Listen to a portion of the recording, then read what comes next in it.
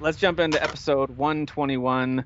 Hey, listen, if you're watching on YouTube or even if you're listening, go check out our YouTube channel. Not only have we had a lot more content recently about whether it's things we're hyped about, and I have got another 2 or 3 of those in the pipeline. We've also got some gameplay demos that Dan has posted. We just did a spoiler cast for The Quarry. So we're going to try to keep doing additional content. So keep checking out the YouTube channel. Thank you for those of you who do watch over there. And but we'll keep doing our weekly show like this as well. That's on audio also, if that's your thing. So I want to kick things off tonight with Game of the Year watch. I want to take a look at where we are right now. We're about halfway through the year and just get an idea. You guys start thinking through like what's released this year that is kind of on my short list of favorites. So you'd be thinking about that while I read off some of the top Outriders World Slayer. That's an expansion. That's not a game. It's DLC for DLC for one of the worst Game of the Year swimming every single year. Okay. It's not a game or a DLC. It's an experience. Yeah. Thank you. That one time I actually agree with Dan. Yeah. Well, experiences they can be bad. They can be bad. I've had bad experiences. It's true. That was one of them.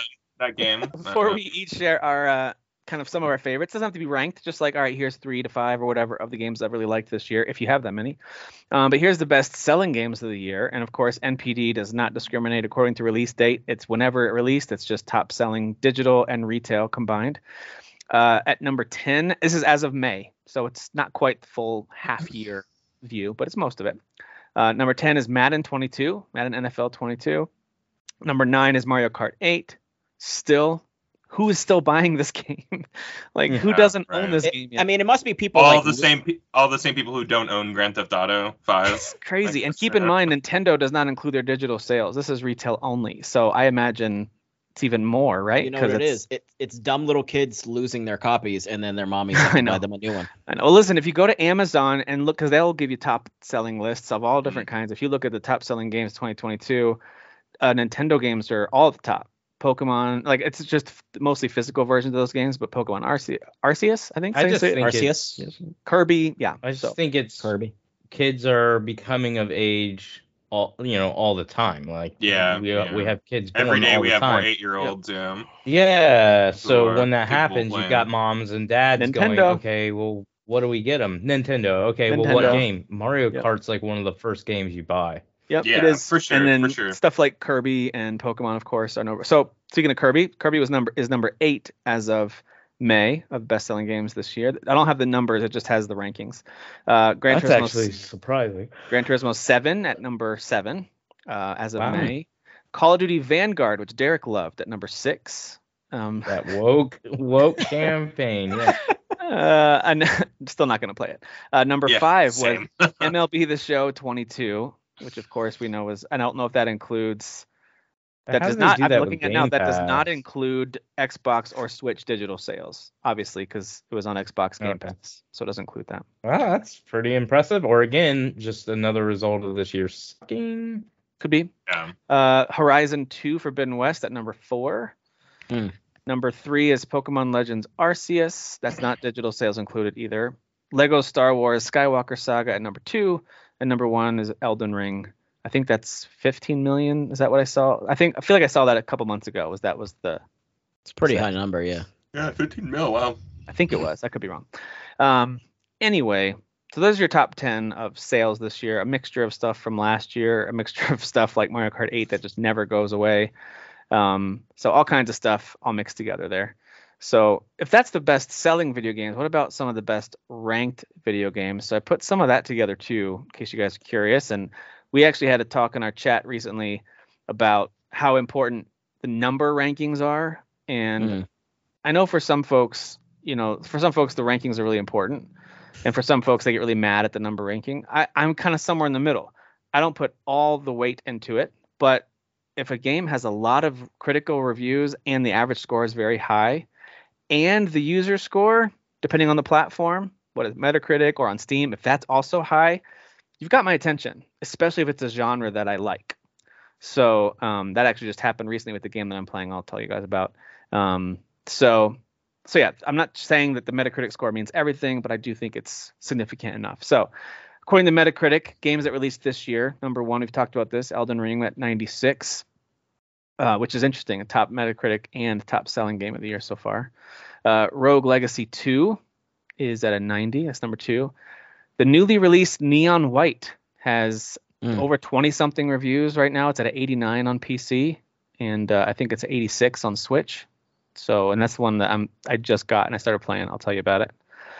Horizon Forbidden West is at 88. It's number 4. Norco, it's kind of text adventure game, cyberpunk, really dark. It's at 88. Teenage Mutant Ninja Turtles: Shredder's Revenge also at 88, which is nice. I don't know if that's surprising to you guys. That's surprising to me that game is that high. Which is great. I love it. Yeah, it's the nostalgia, but they did like a really good job with it. So like it is reviewing pretty decent. So it is. Gran Turismo 7 at 87, Ollie World at 87, and Total War Warhammer 3 at 86. Those are your top 10 Metacritic games so far this year. So, as Derek said, like this has not been a deluge of too much to play, like too many like huge games to play. I shouldn't say too much to play, but too many huge new games to play. But I do think there's plenty on my plate and on the backlog. I don't feel like there's nothing to play. Which is a weird feeling because I feel the same way. I feel like, yeah, I got things to play. I have a list. There's 10 on there. There's more than 10 games I've enjoyed this year. Kind of a bummer year though. Still, like I have a lot of positive things to say and a lot of things to play and stuff like that. But at the end of the day, like we're still waiting for that like big God of War, that big Spider-Man, or that big thing. Elden Ring came out and we got that one, but I think Horizon 2, those were kind of like that's true. Yeah, that's true. Yeah, those are the two, and those obviously two within a week of each other, right? They kind of released within a week of each other. I don't know. There's something that feels hollow and empty about this year still, despite there still being a couple of those. Three big games for me, obviously Elden Ring and Horizon Forbidden West, but I'm a big Dying Light fan, so Dying Light 2 was a huge deal to me. But those 3 games came out within a month of each other. So we're almost in July, so we're 6 months through, and for me to only say, well, 1 month had 3 games I cared about, all the other months, the last 5 months, I've just been like, I buy stuff, but I've been mainly focusing on older stuff, which I don't mind. Like, I was intrigued by A Plague's Tale Requiem. It looked cool, but I've been playing A Plague's Tale Innocence. Forgetting the Innocence for 3 years now. Like, I'll literally go in, play a chapter, get an achievement so it counts towards my Xbox rewards, and then I leave it because I'm like, I hate this game. So I finally actually beat it now. But I only beat it because I was like, all right, well, when Requiem comes out, I'm going to want to jump into it, and I'm going to be mad that I never finished Innocence. So because this year's been so slow, I can play a game like that. I'm playing Knights of the Old Republic again on Switch for, I think it's my 5th or 6th time playing through that game. So I'm getting to go back and enjoy older games or play games that I haven't beat. Which is good. It's just part of the excitement. I don't know if I feel like you guys are the same as me. That's why we buy a lot of games. Part of the excitement is just hyping up a game, buying it. I mean, yes, the playing it's fun, but it's the excitement of like getting a new release and playing it for that first week. And I just feel like I've only had that excitement, I think, about 3 times this year. Yeah, I mean, by this time, legitimately excited. By this time in most years, I look at my top 10 list and I go, this could be the list, for the end of the year, and I feel pretty good at it. I look at my list now and I go, well, I like all these games. They're not list makers, though. You know what I mean? The amount of not list makers on my list this year it's staggering, It is tradition for a lot of those games to make a list is September, October, November. So we'll see how that works out this year. I mean, but we kind of know what those months look like right now, and they look good, but they don't look great. So I've got 5 that I think will end up making my top 10 unless the rest of this year just really delivers. Like I expect to enjoy Gotham Knights and Modern Warfare 2. I expect to enjoy that one. There's a bunch that I expect that I'll like a lot, maybe even a couple that I love, but I think these 5 will be somewhere in my top 10. And that's going to be Elden Ring and Horizon Forbidden West. I think no matter what happens, those are going to be in my top 10. regardless. Be in my top probably right in the very top actually. V Rising, Ninja Turtles, and the Quarry are 3 others that as of right now I just enjoyed so much for what those games were trying to do and how they delivered. Like that's another thing, that these are very niche games. So if you don't like kind of arcade style brawlers, that's fine that Ninja Turtles isn't your thing. I understand if you didn't like it. If you don't like kind of slasher flick, Telltale style, story-based games, Quarry is not going to interest you. V Rising, if you don't like kind of survival Diablo style combat, you're not going to like V Rising even a little bit. It's a little punishing as well. So those are very niche games, and I recognize that. But those to me are some of the ones I've enjoyed the most this year. I think they'll make the top 10. It depends on what else comes out. There's others that I've enjoyed. Like I thought Sniper Elite 5, I did finish that. I thought that was pretty fun. That's going to be in my Swimming in Sevens, along with stuff like Aiden Chronicles Rising. For me, stuff like Tiny Tina's Wonderlands and Ollie Ollie World, I enjoyed a lot, but they're going to be in that kind of honorable mention world for me personally, I think. Even Tunic, Fire Emblem Warriors 3 Hopes. I played about 2 hours or so worth of the demo. I might end up buying the full game and giving it a real fair shot at some point. But from what I've played, that's also in that kind of honorable mention bracket for me personally. So Lego a game like that would normally, and Lego Star Wars, these games would normally be in that honorable mentions bracket to me. But these games are in my top 10 right now. Yeah, you know exactly. So it's like, again, so it's like, it's one of those years where it's like, not mad at these games, these games, enjoy a lot of these games, but like, boy, you guys aren't list makers, and I don't know what you're doing on my list right now. But same with like Dying Light 2 and Weird West, some of these games that, even WWE 2K22. I've enjoyed all of those in different ways. None of them truly are just like making me desperate to get back to the controller to keep playing them. Only a handful have done that for me this year. Dan, what about you? What are some of your favorites from this year? Well, obviously, that was it. Babylon's Fall. It's fantastic. Games as a service. Crossfire X. Those two are right. Crossfire X, absolutely. Stranger of Paradise. No. Yeah. All right. So I mean, it's Elden Ring and Horizon. Don't hate it on that game. I mean, I hate it. I still at this point, it's probably doesn't even matter. I wanted to do like a review in a very sarcastic, like really just lay down some stuff. It just doesn't matter. But I said what I had to say about it. Even the people, which there are a lot who like that game, don't care. Yeah, it's true. They're like, that came out. That game legitimately had potential to be, in my opinion, a Swimming in Sevens game, but it is much lower than that. So. Fair enough. Strangers of Paradise is really good. I've heard the same thing. I've only heard really good things about it. Dan is the only person I know in actual Literally, real life. The worst thing about it is how it looks. That's it. The lighting's jacked up. Even I gotta say there's gotta be more worse. Yeah, there's absolutely the level design is unbelievably terrible. Yeah. So and that stuff would bother me, like uninspired level design and stuff like that. But what about other good, Dan? Anything else? You said Elden Ring and Horizon are Elden Ring, Horizon are probably at the top. Kirby was surprisingly really good. It's not a top 5 contender. I need to play that one. I bought it and I never played it. But it's legitimately really fun. Like I was shocked by how fun it was. And then as you get later on in the stages, like having to actually use the sort of dodge mechanic, like you don't have to use that for most of the game.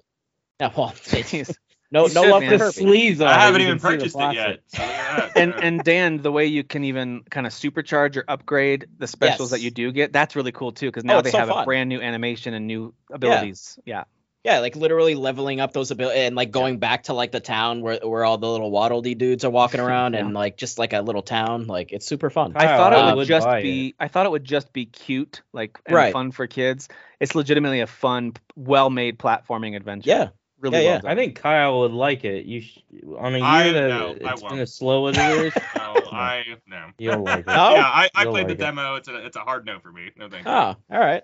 Well, that's a shame. Did you like Mario Odyssey, Mario 3D? That was really nice, Daniel. You need to come at him a little bit more. Is Jeff available? I mean, I'm not you. I'm not just unnecessarily aggressive. Oops. But and then I just wanted to shout out to Chrono Cross. Obviously, that's a remaster of a PS1 game, but it's one of my favorite RPGs ever. So that's not a Final Fantasy game. So I know. I got that for free. It was great. I'm literally never giving you a game ever. I again. still can't believe you like guilted Dan into giving it to you, and then you just crapped all over it. It wasn't that he guilted me. I was just like, all right, you know what? I'll give him this chance to see if he actually might try it. I knew he wasn't gonna like it, but I was like, I'll give him this chance. Never again. Never again. My goodness. I told him in private that I was purposely being a dick. He didn't have to give it to me, but I appreciate that he gave it to me. Yes. And I did give it a fair shot, but then I realized I don't know less if than an hour. If you're saying that it's not good, then you didn't, because it's a good RPG game. Like, yes, it really is a good RPG. It's an old RPG game, and that game has frame rate issues. So never mind the frame rate issues. Plus, you have to read everything. If they update the frame rate, maybe then it's worth. No, well, he has to read everything. I mean, maybe if the game had like chaos in it, I would have liked it more. But it didn't have chaos. It was just not chaotic enough. I get it. I get it. Did you eat already? A couple. I did. I'm good. Thanks. I haven't yet. What are you cooking? Yeah, Kyle could go for something. Dairy Queen, apparently. So there's a couple of games coming out the rest of this year I wanted to highlight real quick that these are on my short list for I'm excited to play these. In addition to stuff like your mainline stuff like your Call of Duty, Modern Warfare 2, but here's just some that jump out to me. Plague Tale Requiem, Forspoken, Gotham Knights, Marvel's Midnight Suns, Nightingale, which is scheduled for this year. We'll see if it lands or not.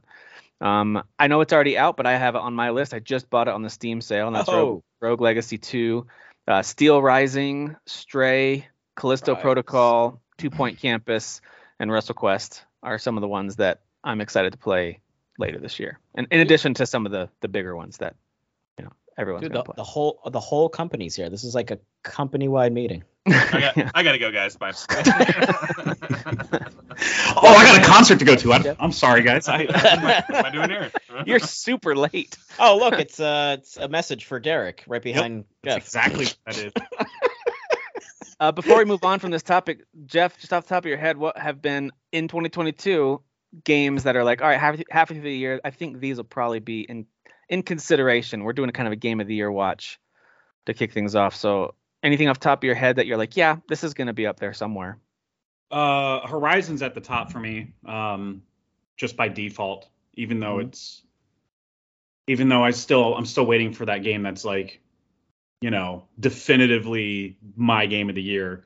And that game is really, really good to me. So that's why it's up there at the top. But not saying I hate it, guys. You guys think I hate it? Sounds like it. Sounds like a little bit. Yeah. Okay. I don't hate it. Gave it a 7 out of 10 just now. That's what it sounds like. 7.5.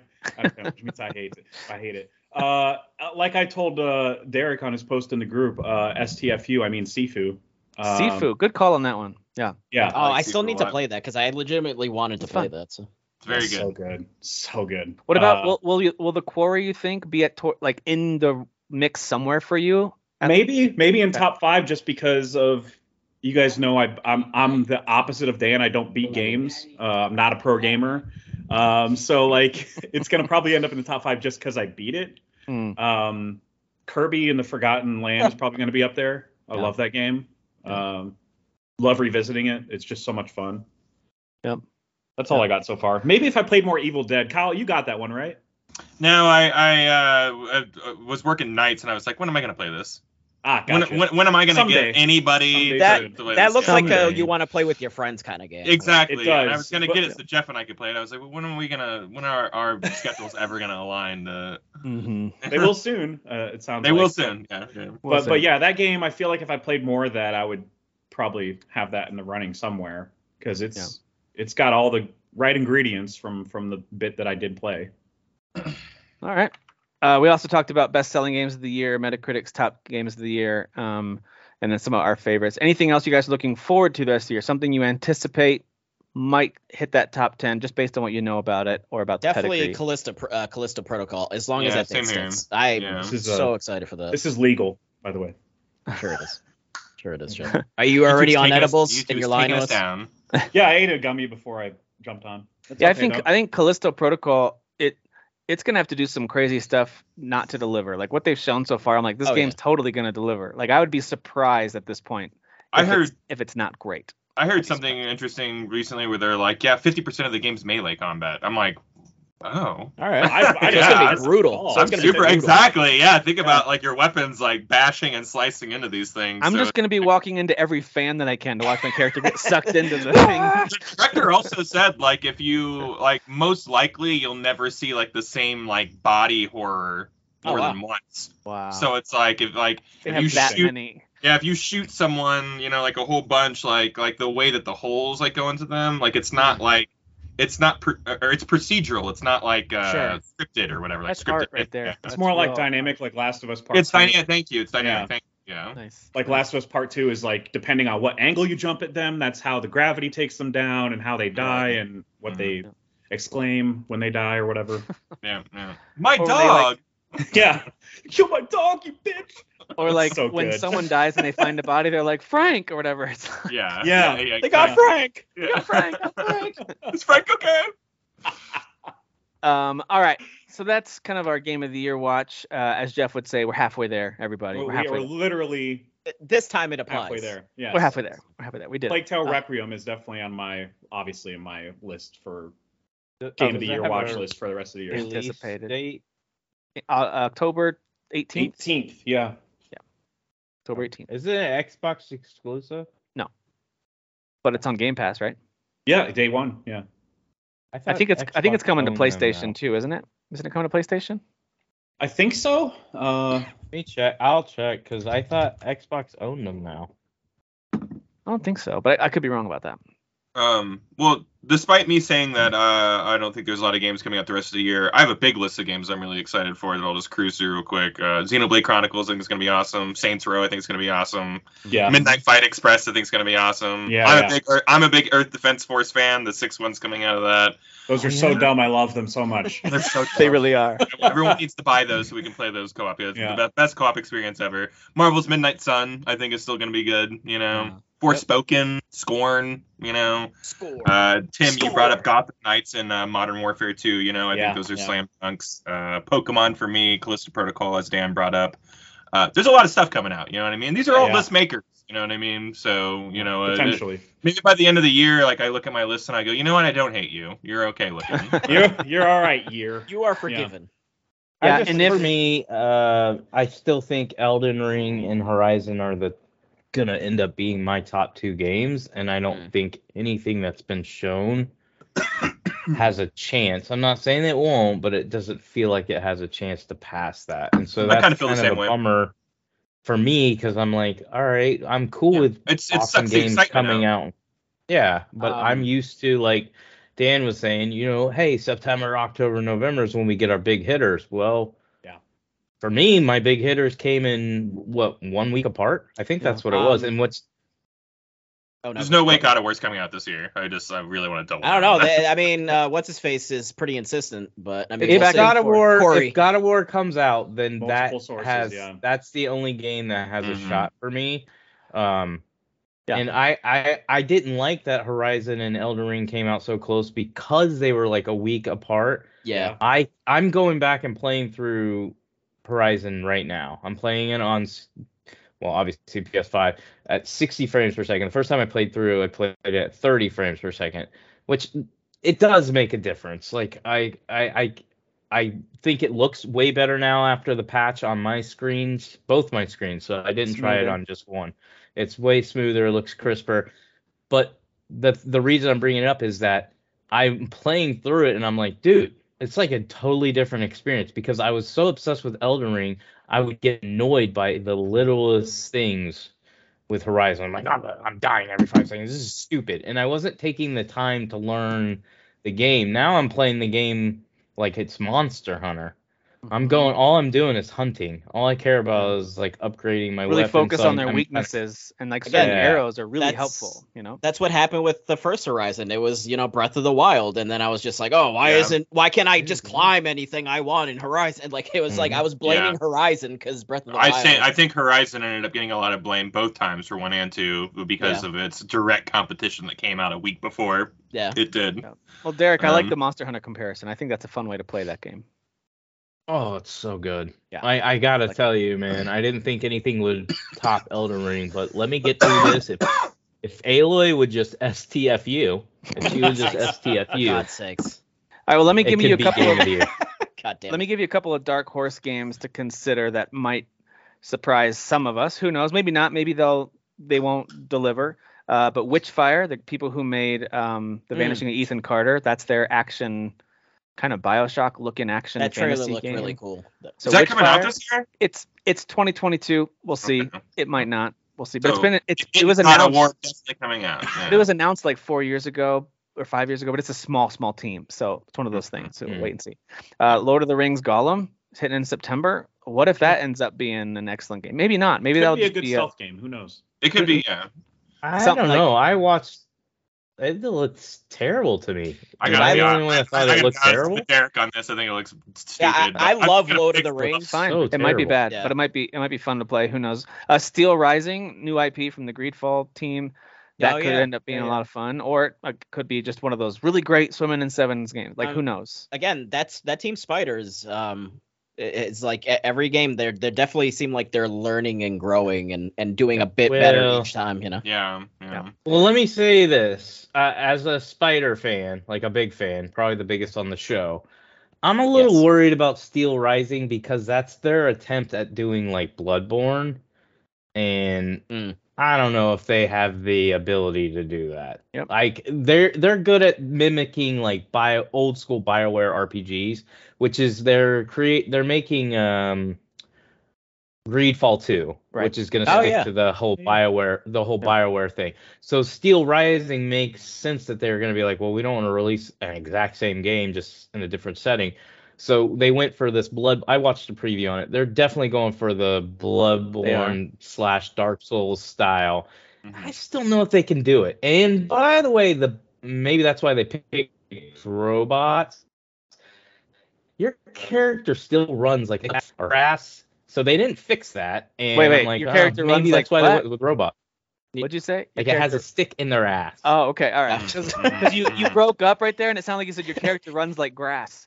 I was like, I don't know what that looks Smoking grass and has a stick in their ass. like. Real quick, a couple other things There coming you out go. later this year. Mario plus Rabbids Sparks of Hope is still like slated for 2022. I don't know if it'll land or not. Dude, That's supposed to- Ubisoft, I don't know what's going on with Ubisoft. I feel like they just like There's- went off the deep end, dude. Like, it's Well, there's like, They're doing leaks- the opposite of what Blizzard's doing. You know, They're like very they're both quiet. in trouble for similar things, but Yep. Ubisoft's being really quiet and Blizzard's They're being very really quiet, and I know Yeah. that their income is way down right now. I saw some news about some of the leadership maybe like taking pay cuts or stepping aside or something. I know they're not making a lot of money right now. yeah. But their Skull and Bones pirate game is there's yeah. been a leak that it's supposed to be revealed next month, maybe released within a couple of months after that. And Mario plus Rabbids is supposed to land this year. So we'll see. We'll see if either of those things actually deliver. Little Devil Inside still could land Oh, this dude. year. Oh my god, I forgot about that one. I hope so, dude. Still could. God of War Ragnarok, of course. I think the leaks and rumors and all these different things I hear from my uncle who works at wherever, like all those things keep popping up. I have no idea. I literally think it's a coin flip. Like if you were to ask me, I was like, I can't pick. It's a coin flip if it comes out this year. I don't know. But if it does, that to me is an instant candidate for that top spot. We'll just see how it all shakes out. And don't forget about Hogwarts Legacy. I think that game is kind of it's gone quiet a little bit, but it says holiday still. Everything that I've looked It at does, now, yeah. but now it's Well, quiet. So it's They like they gave okay, us fine. that like couple that showing where they like unveiled it, and then there was They a showed a couple lot. other videos. So yeah, I mean, They did like a 15-minute gameplay thing, but yeah. I'm assuming with the game that big, with that many details, they have to do a lot of QA Oh sure. on that yeah. bad boy. So I would not be surprised at all to see that become a 2023 game either. We'll see. I think they were waiting on the verdict for the Johnny Depp trial because they're going to put him in the game as Grindelwald. That's what it is. Yeah. That's what Yeah. it is. Yeah. Because Is there, WB loves taking risks like that. Is there a spell where you cast a pile of poop? Because then they could just they could just like put Amber Heard as the poop, just have her poop. Sure. Defekitis. No, as long as the new Hogwarts game has Ezra Miller's character in it, we'll be good. We'll be good to go. Exactly. As long as- Man, what Yeah. a man, what a They problem. can't find them to do the mocap. They Yeah. can't find them to do the mocap. like unbelievable. Okay, my last one I Johnny wanted to Depp and mention. Ezra had a lot of scenes together too. Last one I wanted to mention. God True. damn it. Yeah, he was. Anyway, last one I wanted to mention. Bayonetta 3 is still supposedly supposed to hit this year. It's And- not. Yeah. right now Does we it haven't exist heard any- anymore? Or is it... Oh, I think it. We've seen that like one trailer of gameplay. From what we heard towards the end of last year, the idea was that it's almost done. We're polishing. So Right. either he was straight up lying, very possible, or they found some stuff they didn't expect, also very possible. Well, or it's going to be part of some upcoming Nintendo Direct and releasing in September or something. I hope. God, I really hope so. mean, I hope all these games get announced and come out this year. But like, it's just like. I mean, I'm with you. Maybe it will be a December game. It worked out that way this year, did it? You know, for a lot Could of be games. December. Yeah, could be December. Similar with Metroid Prime, like they were just dead silent with Bayonetta 3, and then they finally showed it, and they showed gameplay. That's really important. They did. And That's I think important. that A lot when of they it. do that, I so thought so too. Yeah, they did show a lot of it.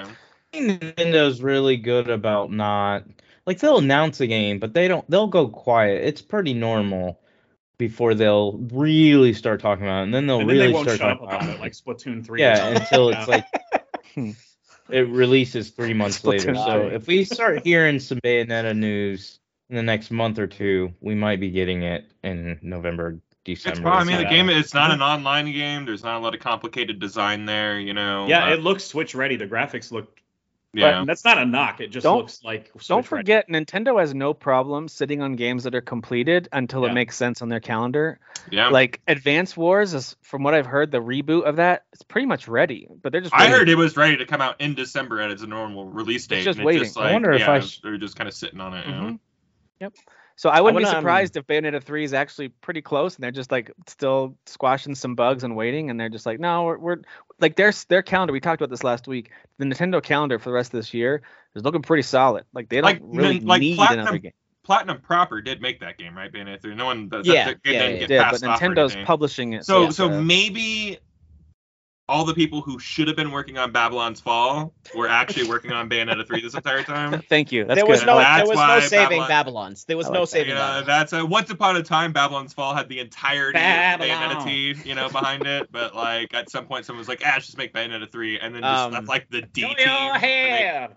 Go your I really heart. God damn it. I really want Forspoken to do well. So do I. Just because that's kind of been a little nebula, like what was I going hope on it's with good. that. They pushed it back. Uh-huh. Because I think that team deserves it so basically they're the team that sort of carved off with Tabata. Tabata was the guy that was directing 15. That the reins were handed to him, and then he got he quit, I think. He left Square Enix, but there was kind of some behind the scenes turmoil. So much drama. So I think that team deserves a win.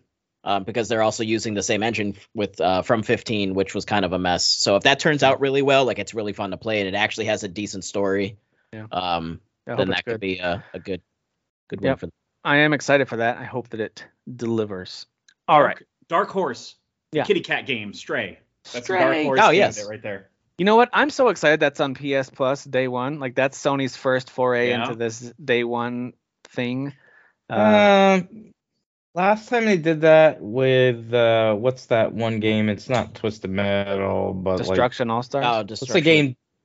Yeah, it makes me feel like that game's just gonna be trash. That's why That they're giving wasn't- it away free. That wasn't They gave day one, Rezo- though. they They gave waited Rezo and Gun then for put it free. on PS Okay. Plus like Rezo a Gun week was later, right? Reset though. That's a good point. But Reset, this is their new subscription service, and I don't think they That's want to true. launch it with their first day and date game as a dud. Like Destruction All Stars was going to be a full price game, and then they made it PS Plus, which made everyone go, "This is pretty bad, isn't it? This game's going to be bad." Man. Aggressive Yeah, I and think- mediocre. I think Yeah. Stray looks like it looks quality, whether it's your type It's of a game or $40. not. It's a $40 game. Yeah, Yeah, I mean, the price. I think the buzz on Stray is very high.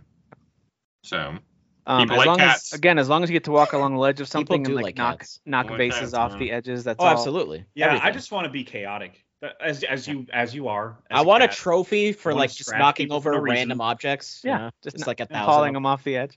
Yeah. All I'm right. just saying, where are all the games were your dogs? I just feel like this is Yeah, a little dog- specious. This This is is a little Make, specious. make dog So, games great again. I think Caninus. that's a little playing favorites here a little bit. You know Internet. that actually be a good ranking game for us. We got stuff like Okami, right? Was it Okami? Is it?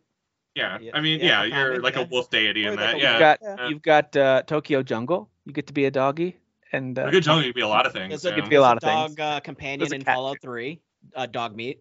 So True. Yeah. Oh, yeah, best dogs in video games. That's a good. Yeah, that's best a good dogs. Yeah, and then every dog in Red Dead 2 that you get to pet for like You sit there and pet them for an hour. It's no big deal. Yeah. Listening to Arthur over and over. It's a good boy. I sat there and smoked cigars and pet his a good boy. It's a good boy.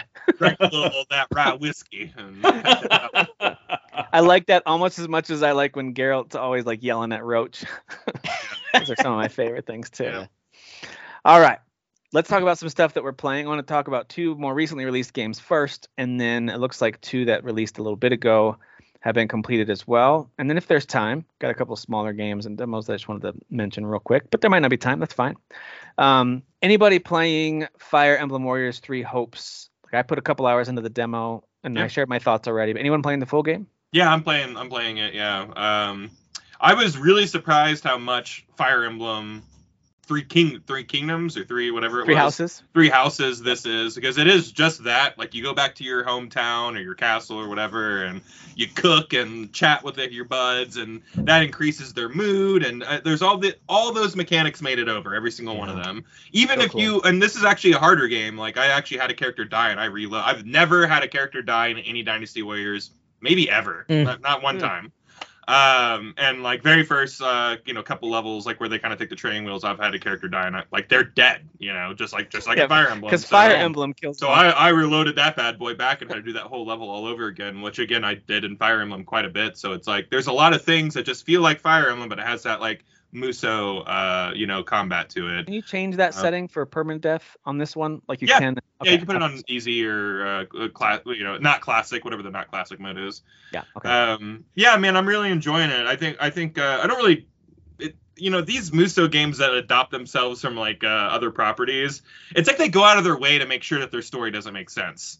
Like when I'm playing like Zelda, Breath of the Wild, Warriors or whatever, it's like, so I'm a time traveler. Like they took the hardest possible way to tell this story. You could just tell the same story. You don't have to like be cute with it or anything like that. And I feel like this does that a little bit. Like the character moments make sense. Like, we're sharing this moment together. I understand what your goals are and how that reflects and everything like that. But when things start unfolding, I'm like, what the heck is going on here? So so that's still kind of an issue and stuff like that, but I feel like the character moments are still like very much intact, and it's driving me through to like get back to the home base and be like, oh yeah, I gotta go talk to everybody now, and I got to train people, and I got to make sure everybody's kind of, in the same leveling, and maybe I took a certain group into the battle, so a lot of people aren't like the same level, so I got to get those guys in training and boost them up. I got to change their classes and all that stuff. There's a lot going on in this game, more than any Musou game ever, I think. Because Fire Emblem games are very complex. So and this like again, it feels as dense. The only thing that's different is it's not strategy. It's just Musou combat. So I'm really enjoying. I've always enjoyed these games. I think I've played and beaten like literally every single one except for like some of the One Piece and Dragon Quest like spinoffs or whatever. I don't care about that. But like all the main Stray ones and all the first Fire Emblem Warriors one too. Yeah, beat that one. That one's good. Was that one anywhere near as intensive on the side? No, that was just a Musou game. Yeah, it was just a Musou game, but instead of choosing Lu Bu, you were choosing Marth. I gotcha. This is very much, this and like Persona and Hyrule Warriors, the second one. We're in this new era of Musou games, like adopting the mechanics of the game properties that they're going after. So Persona had like a lot of dialogue and a lot of like stuff that you're doing in between, like had a lot of Persona elements, lighter, but like they were there. So I really enjoy that. I think that, you're just not playing another painted like game with a paint, coat on it. Like every game is mechanically different in many ways outside of the combat. So. And even the combat in this, like, it's so complex now. Like, there's so many like super modes to go into that, like, I forget half the buttons. Like, I'll have to, like, at the start of every session be like, okay, so how do you do your special, and how do you do your Musou special, and how do you do your Warriors Musou Ultra special? Like, there's just there's so many different like modes to jump into. In terms of like powering up your character and stuff like that. I know in the demo I activated some kind of super special that's hard to build up a couple of times, like when I didn't need to. I was like, crap, I hit the wrong button. Oops. Certainly have those moments. So yeah, there's every button does something in this game, and it's kind of crazy how much. Also, I accidentally skipped past the here's how to break their defense or their stance or whatever. Yeah. To kind of make them vulnerable for attack, and I didn't totally understand what that mechanic was, and then I just started like really struggling against a couple of the Yeah, generals you or run down bosses the bar throughout over their head and they break, and Yeah. you hit X and you'll juggle them. Yeah. Basically, Um, in the end, just hit them a bunch. That's really yeah, all. keep Just on hitting hit them. And if one button doesn't feel like it's doing it, press the other button. So that's my advice for that one. That should be the tutorial. Yeah. Instead, it's like a novel tutorial, like with several screens. And it you're is like, a all lot. right, come Yeah, When you on. have yeah, the multi well, pages, it's like. And there's still like, if you're next to a hero, you can shift a button and press like team up, and then those two characters will bind themselves together, and then like those increase like when you fight like that, it increases their social and stuff like that. So like again, all that stuff made it over. Like Nice. just like in Fire Emblem, if you fight directly next to each other, like in the same panes right next to each other, like your social level goes up. So it's like they just lifted everything that they could and put it in this game, and That's pretty cool. really enjoying it, man. I think it's super cool. And even though the story doesn't make a lot of sense, I know that like these kids are trying to kill each other. You know what I mean? Like that was the whole story of Fire Emblem. We were buddies, and then one day we woke up and we weren't. And now we're going to war. And I think that is enough to keep on driving me through to the next event, especially just to see the next like character moment. So Yeah. I'm loving it, man. I think it's awesome. Sweet. All right. Neon White came out last week, and I generally ignored it until I started to see a couple reviews on it. Here's 3 reasons why I bought Neon White. Number 1 was just the general reviews that I saw on Metacritic and on Steam. I look at the Steam reviews too. They'll tell you like positive, mostly positive, very positive, overwhelmingly positive. So it kind of gives you a ranking. And then once it's mixed or below, I usually pass unless I know I really want to play it anyway. So this has overwhelmingly positive on Steam, 2,000 plus ratings that it's received on there in the last week. And it's got an 89 on Metacritic. The PC version does, and the Switch version has an 86. So I was like, all right, this game is clearly good. And I thought the video looked like it'd be fun. I remember looking at the trailer for it. I remember thinking this game looks like it'll be fun. It kind of looks like Ghost Runner, maybe a little bit of like Super Hot without the slowing down of time, where it's like fast levels, maybe even a little Mirror's Edge. I wasn't sure what to expect, but it kind of looked like fast first-person action.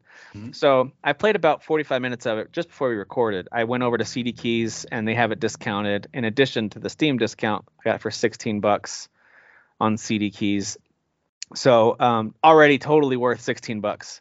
It's very, very anime in its styling and its characters, but I think the voice acting is actually quite terrible. You have my attention. The voice acting is actually quite good and quite funny. Like there's already been several times. So the idea is that you are a demon who, for whatever reason, God has decided that you're awful, so you're not in heaven, but you're good enough that he needs your help to get rid of demons. And so his representatives are these really overly pious, kind of funny angels that are telling you like, you're all pretty horrible, but we need your help. And then they put these masks on you, which is why all the main characters in the background here have these masks on, that on the inside has an explosive device, very Suicide Squad style, that if you get out of line, they'll kill you. So you are now supposed to help clear heaven out of all these demons, and you have to increase your neon rank. So everyone who is a demon fighter is called a neon. You're neon white. The girl behind me with the red hair is neon red. You got neon violet, neon yellow. Neon, so like each character is a neon and then a color for their name. And so anyway, you go through. I mean, these levels are anywhere from like 20 to 30 seconds long, and then you can replay them real quickly. They're very fast. The idea is run through, pick up the items you need, and try to get a high score. And anything you get a gold or an ace on, you actually move up a rank. So you start at level 99 and you work your way up. The goal is to get up to level 1. So that's how it's working. I guess that's working down, whatever. But yeah, you rank up, and so your rank goes from 99. You're trying to get to 1, and that'll unlock new missions for you. So there's all the angels are these little anime cat characters, and they even talk about that, like, why are you a cat? This is really weird. Like they'll even address that, which I think is funny. But they won't let you access certain things until you get better scores on your level. So you can just go back and replay levels, kind of arcade style. Let me increase my score. Let me make this jump a little faster. Let me, kill these enemies quicker and get a better score. So that's the gameplay loop. It's very arcadey and fast, that first person style. And I thought when I saw cards, I thought, oh, great, a deck building game. Not that even a little bit. The cards are literally just the representation of the items you're using. Like they could have just made it be items. They didn't have to make it cards. They just did. So, but like, so that was my issue, was like the cards, and I didn't think it was deck building, but I was like, okay, so this is like I'm using this card, which is like, say it has a gun on it, but then like, what is it? So you just like, shoot. Expire in like 10 seconds. Like, so yeah, the card is like if you get a machine gun and you get that pretty early. Yeah. You'll see the card. It's like a purple colored card, and the color will start to fade from it as you use it. And then once that's done, it's over.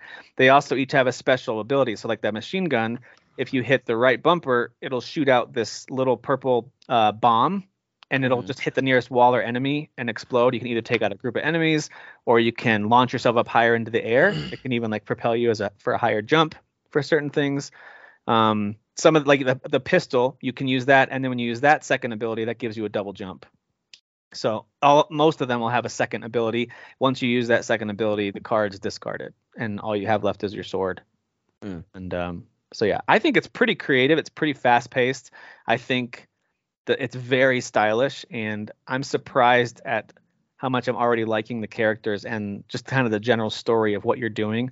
Again, it's kind of like anime Suicide Squad in heaven/hell, you know. And you're playing this on PC, not Switch, right? On PC, yeah.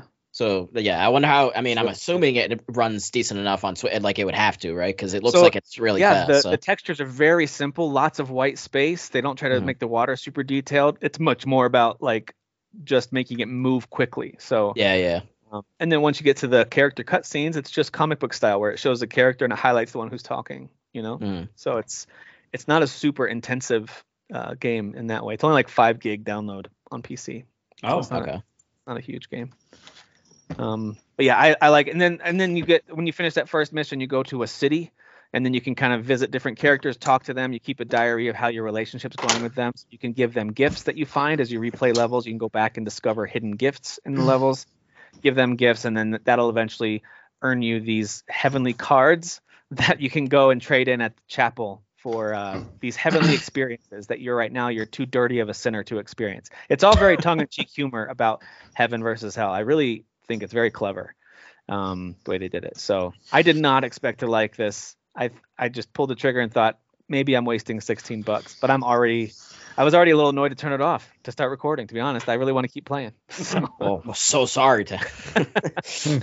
Yeah, you guys have done the same thing too, right? Haven't you done it before? Where you're like in a game, like, oh yeah, we got to talk about games for a little bit. But yeah, so I'm digging it. I'm digging Neon White. I recommend it if that appeals to you at all. So, A Plague Tale: Innocence has just been completed finally after 3 years. Derek, what are your thoughts? Do you really want them? Do you really want them? Just give it three words or less. No, you're not getting 3 words or less. I don't know. Okay, 1 word or less. I don't think you can restrain Derek with 1 word. Well, I didn't hate it, but it's not. I don't know. It's the gameplay sucks, and the story took a nice. Your opinions are not valid. Just please keep going. For the love of God, just keep push going. Push through it. Push through. My thinking is that it's like I like towards the end. I'm not gonna spoil it for people that haven't played it, but I like towards the end the gameplay was significantly changed, which it desperately needed because I found it to be obnoxious. And so when that change came, it made the game a little bit more fun.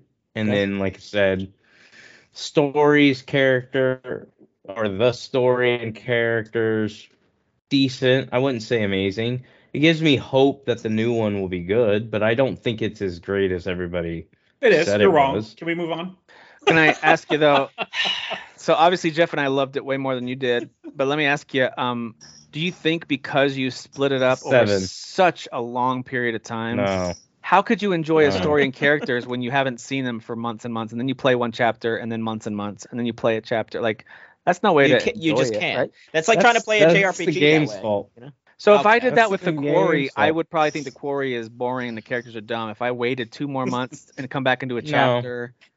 It sounds like you're trying to passive aggressively tell me I'm wrong in my opinion. I'm asking you if you think it made a difference. I'll be aggressive about it if you I'm prefer asking the you alternative. if it made a difference. All right. No, because I know that I'm very I know glad the that all story. 5 of us are here right now. Okay. It's, So- Yes, I would agree with you if like I was going into it and going, I'm lost. What am I doing again? Oh, who are you? But I knew who everybody was. Okay. Even the last half of the game I beat is where you significantly see certain characters more that weren't there in the beginning. Yep. So even the ones that were there when I took my little break, or breaks, I should say, because I really did just use the game to unlock an achievement every time you beat a chapter, so I could get Xbox rewards. So, anyways, my point is that I don't think it really impacted my view. I don't think my view of the game would have changed. Maybe somebody else. Yeah. But for me, at no point was the story getting better until playing it now tonight, and I was like, okay, I'm still really annoyed with things. There's certain things that really annoyed me, but I don't hate this game. And that's when I started thinking about it. I was like, what score would you give it? I was like, 7. I think it's a 7. I think that's kind of, it got some of those types of scores from some outlets too. That's not too far off from what some people gave it. I personally liked it more than that, but I hear what you're saying. But I think it's also expectations. So I played it when it first came out, and it was getting good reviews and stuff like that. But I think the people that were giving it really good reviews had zero expectations. It's just like when I play like a game like Greedfall or something like that. I had no expectations, and then it was amazing to me. Yeah, I didn't and even a lot of reviewers. I didn't beat it until after the Game of the Year discussion, so it was built up for me, and I still loved it. I don't know. Different strokes. I don't mean this as an insult, because I normally insult Jeff, but like that's his style of game. That's not my style of game. That's a good point. That's actually a really good point. It takes a lot for Derek to resonate with like characters, because he tends to. I think you do tend to lean more like gameplay than anything else, right? Like you're gonna lean more gameplay like than story. I've been gaming for 30 years, and all I cared about, like the first. Well, besides when I was going through my sports phase, but when I started getting into single player games, all I cared about was story. I was like, it's all about the twist. I'm all about like the characters. And then I got sick of it. I was like, I've seen it all. It doesn't do anything for me. Now I just want to enjoy games for what they are. And I get looped into gameplay. This game doesn't have, for me, a loop that I care about at all. It's not supposed to be a loop. But it doesn't have anything that I care about until, and I'm not going to spoil it, a certain something happens in the story. The big orgy changes. Yes. Which actually a hero-gasm. A hero-gasm. I was right there, Kyle. That made me like the game more, because I was like, okay, you just made a very, very positive change when I didn't expect it, or most games wouldn't even do that. So I think that I consider that the loop, because it felt like incrementally each chapter, because I think the game is split up in chapters, right? It's like chapter 1 this, chapter 2 that. 7. I think 16 each chapter chapters you and an epilogue. unlock, right? So every couple chapters you unlock something new with your slingshot, and that was like enough of a quote unquote loop for me. So I don't know. Yeah. Again, different strokes. It's just we prefer different. My expectations when I went to play this game, I think it was 2019 when it came out. Does that sound right? I thought it was like 2020. I really do think I've been playing it for 3 years. I think it was 2019. But anyway, good Lord. My expectations when I went into playing it were, I thought I was getting a Telltale style game. So when they started doing a little bit of stealth, and then they were like, hey, you can actually use your slingshot. Hey, you can actually use the environment to kill enemies. I was just thinking of this as a puzzle stealth horror adventure game.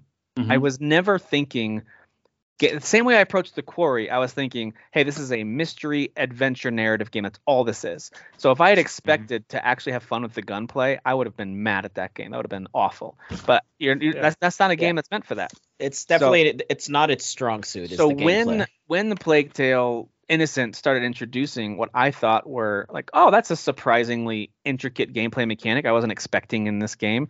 If you were already expecting Horizon or anything close to that style of like little RPG improvements when you go to the crafting table, I mean the improvements are incremental at best. Like it's very Yeah, Very yeah. smooth. So I think objectively speaking, you're not wrong, Derek, in saying that, hey, it's gameplay wise, it's not up to snuff. You're right. But I guess you're right about expectations too. My expectations were not to get any of that, and I got some. So I think that's why I was excited about Tim it. and I have been doing this show long enough that I know this is like when I'm playing this, I'm like, this is a Tim game. So he's just like when you were playing it, would you really be like, that's a Derek game? I think even in our game of the year chat that year, exactly. I think I remember saying like, I don't even think you would like this game. I feel like I remember saying something like that to you. Like, yeah. So the fact that I right. got through it and I'm still giving it a 7 means that it does a pretty good job. I'll take it. Yes, but still, I'll take very it. generous. Background. So generous. All right. So, and we also did find out that a Plague Tale Requiem, good timing on finishing this one, gives you a couple months of not playing that style of game. And then, what's that noise? Is someone moving? What's happening? Dude, I feel like the Ghost of Christmas Past has been this whole episode. Like I don't know what's going on. Okay, it's fine. It's fine. All right. So, Anno Mutationum has been completed by somebody. It has. Was that you, Dan? Yeah. So, I mean, I've already talked about this game ad nauseum. By the way, before you continue, it's a good time to buy it on Switch. I bought it for like $17. There you go. Just gonna throw that out there. 17. It's on sale on Like Steam too. $18. I think it's Yeah, on that's sale where on I got Steam. it. Steam and Switch. Okay. Okay. Yeah, it's. I mean, what is this? Anno Mutationum. Yeah, it's like an action RPG, cyberpunk, like indie pixel game. Yeah, I think it's a pretty solid indie game. And obviously for me, like I care story the most. By the time you get to the end of it, there's a lot of moving parts. It doesn't all quite connect super smooth. So there are kind of moments when they're happening. You're like, well, so who is this guy and what's the deal with this and what's the connection? Like, so as you're getting further, it gets kind of convoluted and you're like, all right, well, I don't totally get what's going on here, but the vibes are cool. It's a very cool game. The gameplay is pretty good, except like I said before, like the sort of roll dodge I think needed a little tweaking. But overall, I think it is really fun. And what's it on sale for, Jeff? Was it like 18, 17? You said? Yeah, I got it for 18 on Steam. I think it's absolutely worth that if you want to give it a shot. I just played the demo. The demo is a good hour, I think, of the game, and I think it's a good intro to the combat and the world and how very it looks cool when you're cyberpunk vibes, side scrolling and stuff. Yeah, very cool cyberpunk vibes. I just think if you're looking for like a really like well made, well connected story, I mean, I don't know if that's just something that cyberpunk, the genre or the themes of cyberpunk is, if that's a common thing, because I'm just not as in the know with cyberpunk type of stuff. I know Kyle, you really love cyberpunk related things, like that kind of genre and that aesthetic. Yeah, you'd be into this one. Yeah, but I think overall it is really good. I just think when I got to the end of the story, there were moments I was kind of like, wait, so why is this guy going insane? And what's like things just aren't quite connected. Oh, they kind of allude to it at the beginning, right? Where they talk about there's something installed in people's brains or something that can potentially make them go crazy, kind of like in Cyberpunk, how people would get cyberpsychosis. I don't even remember that. I mean, all I know is the main character Anne has something called antagonitis, which plays into like this whole like overarching thing involving the world and end of the world shit. So there's a whole thing with that. But yeah, I mean, there's a lot of really cool elements, really cool like characters. There's this one particular guy that's like a boss that you fight a couple of times. He's super cool and pretty tough. Yeah, there's a lot to like here. But I would say this would be like a 7.5, like maybe 8 kind of game. Okay. 7.5. All right. Depending on the moments. Women. Yep. All right. A couple games that I got on sale that I wanted to highlight. The first one's been on my wish list for a while, but it always seemed overpriced for the kind of game it was. It's called Project Zomboid. And Zomboid. So think like sorry. isometric Sims style view. But it's kind of like a State of Decay style thing where it just starts you in a zombie world and you have to just start exploring and finding stuff and building up your shelter and collecting supplies and not dying because you die real fast in this game. The controls are fine. It's not going to be for everybody. The idea of like you collect these weapons and then you have to use right click to kind of aim. It's a PC game. You right click to kind of aim the direction. So 360 degrees, you can kind of circle around real quick to aim what direction you want to swing or shoot or whatever. And then left click to hit it, but it's again that isometric third person type of a view, so it's not super exact. For the most part, you knock zombies down, and then you have to aim at their head and hit them on the head with whatever item you've got. So anyway, you can essentially explore. You can set up a custom sandbox, by the way, and you can make it super aggressive survivor mode. You can make it very peaceful. I just want to build up my whatever, my base type of a mode. Like, there's a lot of ways you can approach it. Right now, it's I think $14, which still might be steep for some people for a game like this, but I like it. I think it's a pretty creative little game. You can create your character to look all kinds of wacky and silly and name them whatever you want, and then they die and you get another character and keep going. That's why it reminds me of State of Decay, because like characters that's like that kind of cycle through. So I like it. I do recommend it if you like zombie apocalypse kind of survival type stuff. Not the best actual action gameplay though, just to be really clear. Okay. Vigil: The Longest Night is a side-scrolling kind of Souls-like in terms of the gameplay in a way, although they don't really have souls that you lose when you die. You just go back to your last save point. So it's a little more Metroidvania maybe, although I have not yet come across areas that's like, you can't go here yet. So I don't know if Metroidvania is even the right description. It's a action RPG side-scrolling platformer.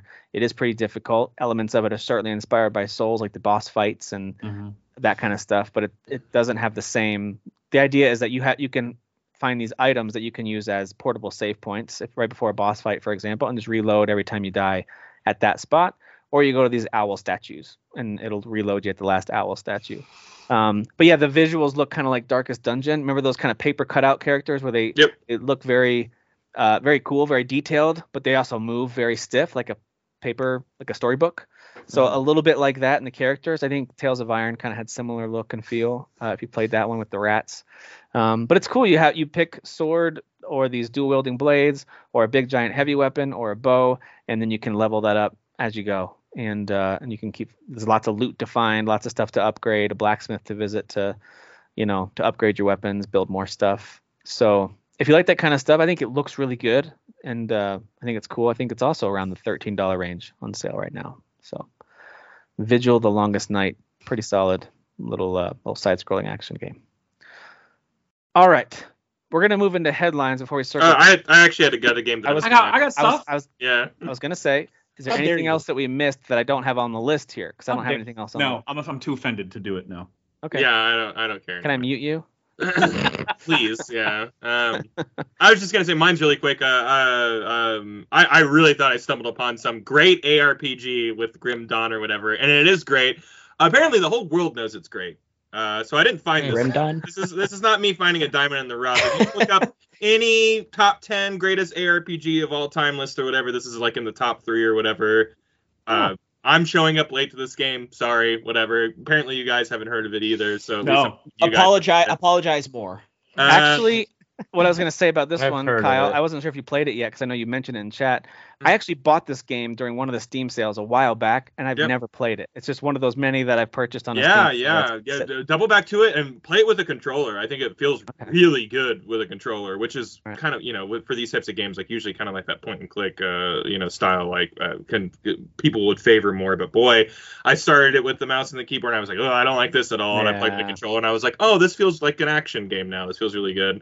Nice. Or it feels like Diablo 3 on consoles, I think it's awesome. I think it's really grimy and it's as gross and grimy as like Diablo, if not even more so. Like it's very just dark vibes and stuff like that. I'm really enjoying it. I'm not far into it, maybe an hour or a couple hours, but just I can see it, like how the trees are the skill trees are folding out. I can see how much customization goes into it. I can see like the economy system, like it exposes you to a lot in that first hour, and I'm like, oh yeah, this is a real good game if you're looking for a Diablo 3 style experience. Classes and stuff to pick from. Oh yeah, many. Yeah. Okay.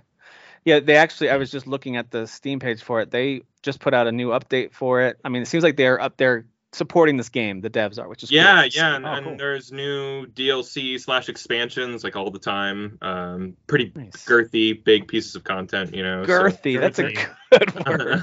Girthy, chunky slice. Yeah, girthy, chunky slice. Grim So Dawn, yeah, right. that's it's worth checking out, I'd say, especially for like $4 or whatever it is right now. It's like insane. I think that's why I bought it on a Steam sale. It might have been right when I first bought my PC, a couple summers ago, and I was same as you, Kyle. Like the Steam sale hits, I'm like, I'm buying anything under $5. That's it. Sure. Right. And so this was certainly one of those cheap ones that I bought and never tried this one. So I will have to do that. All right, good rec. Anything else you guys are playing?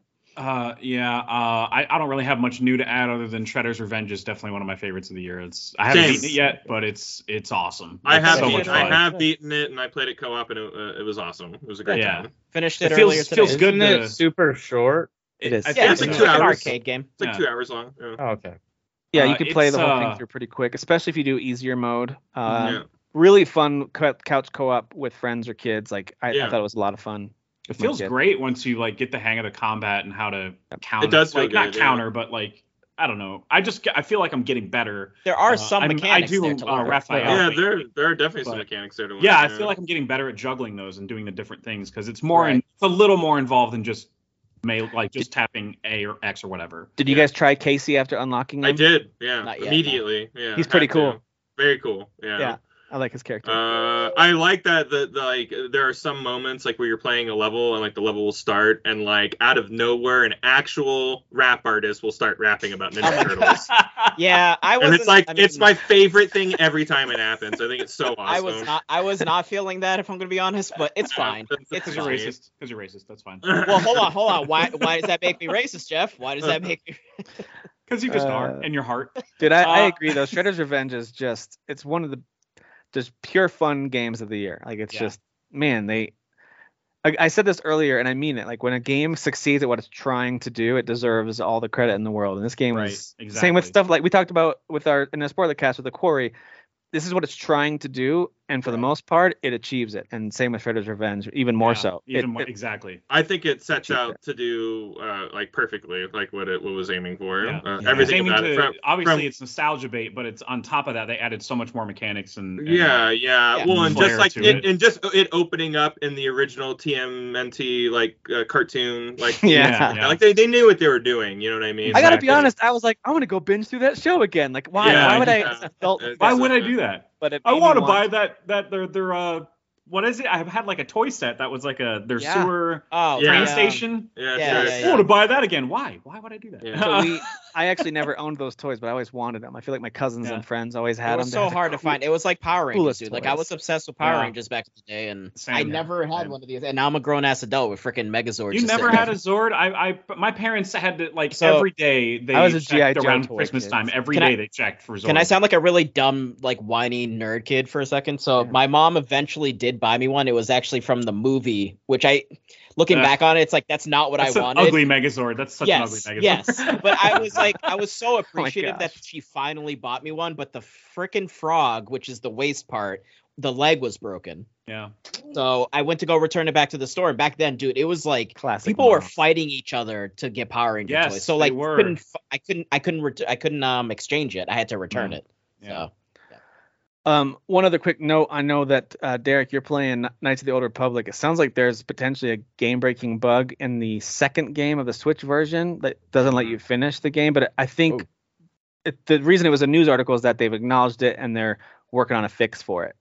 So I see. Maybe just watch for the fix for that before you dive into part 2 of Knights of the Old Republic. Well, I'm definitely taking a break after I finish Coder. The first one. And then I'll go. Yeah, and then I'll go to the second one later. Might be fixed, but then. The only thing I would add on, and I'll make it real quick because I know you want to move on to the next. No, we're good. Go ahead. I did finish Call of Duty Vanguard. I bought that at launch like an idiot. I don't know why I did. Same here. Like the only person. Overall, like, you know, I made a joke post about, well, I was actually being honest, but it's still a joke. But it is a very woke campaign. I know people have a problem with that. I don't really care. It's woke. It's not accurate at all. And that's fine if you want to live in a fantasy world, but at least tell like a decent story. It just felt forced. It was not good at all. And so now I can kind of see why like the rumors of them finally trying to like maybe change up their campaign, because I feel like it's not a terrible campaign. Like if you play it, you'll just be like, it's Call of Duty. but it's not good, and it's redundant, and it just feels like blah. And so the whole time I was playing, I was like, the only reason I'm playing this is because I spent money on this day one like an idiot. And the second reason is because I was in the mood for a shooter. And that you can't deny. Call of Duty does shooting mechanics. It's not better than everybody else. Almost as good as everybody else. So it's a really good shooter. It has some cool action, but story-wise and characters, I just thought it was pretty. It's a bump coming off of Modern Warfare and then the Black Ops reboot. Yeah, I think it's because Vanguard was developed by a bunch of other companies along with Sledgehammer. It was like a bunch of other companies. They might have even outsourced most of the work. I don't know, but yeah, I was not impressed by that campaign when I played it. Hollywood talent. They had a lot of Hollywood talent, which they always do. So they hired Kevin Spacey. He's back. Whoops. That. But I just thought overall, and he plays a pedophile Nazi. No, he's the hero this time. He's the hero. Yeah. But yeah, it was a letdown. I mean, as soon as I beat it, I just uninstalled it. I will never play that game again. But I am excited for Modern Warfare 2 because I am getting that like itch for a good first person shooter. So hopefully that will be good. But I really, really, really hope the next Call of Duty will have something new with their campaign. Like, give me an RPG / first person shooter. Like Halo Infinite approach. Whatever happened to that rumored open world game that they were talking about doing for like Call of Duty open world? What's like that's been rumored forever. Yeah, they could still be working on it because it's taking a while. I mean, although we're saying that and it does sound interesting, but I have a feeling like the main Call of Duty audience would just be like, oh no, you're just trying to inflate the game and blah blah. It's like sure. Well, here's the thing, whatever man. That rumor was just Warzone.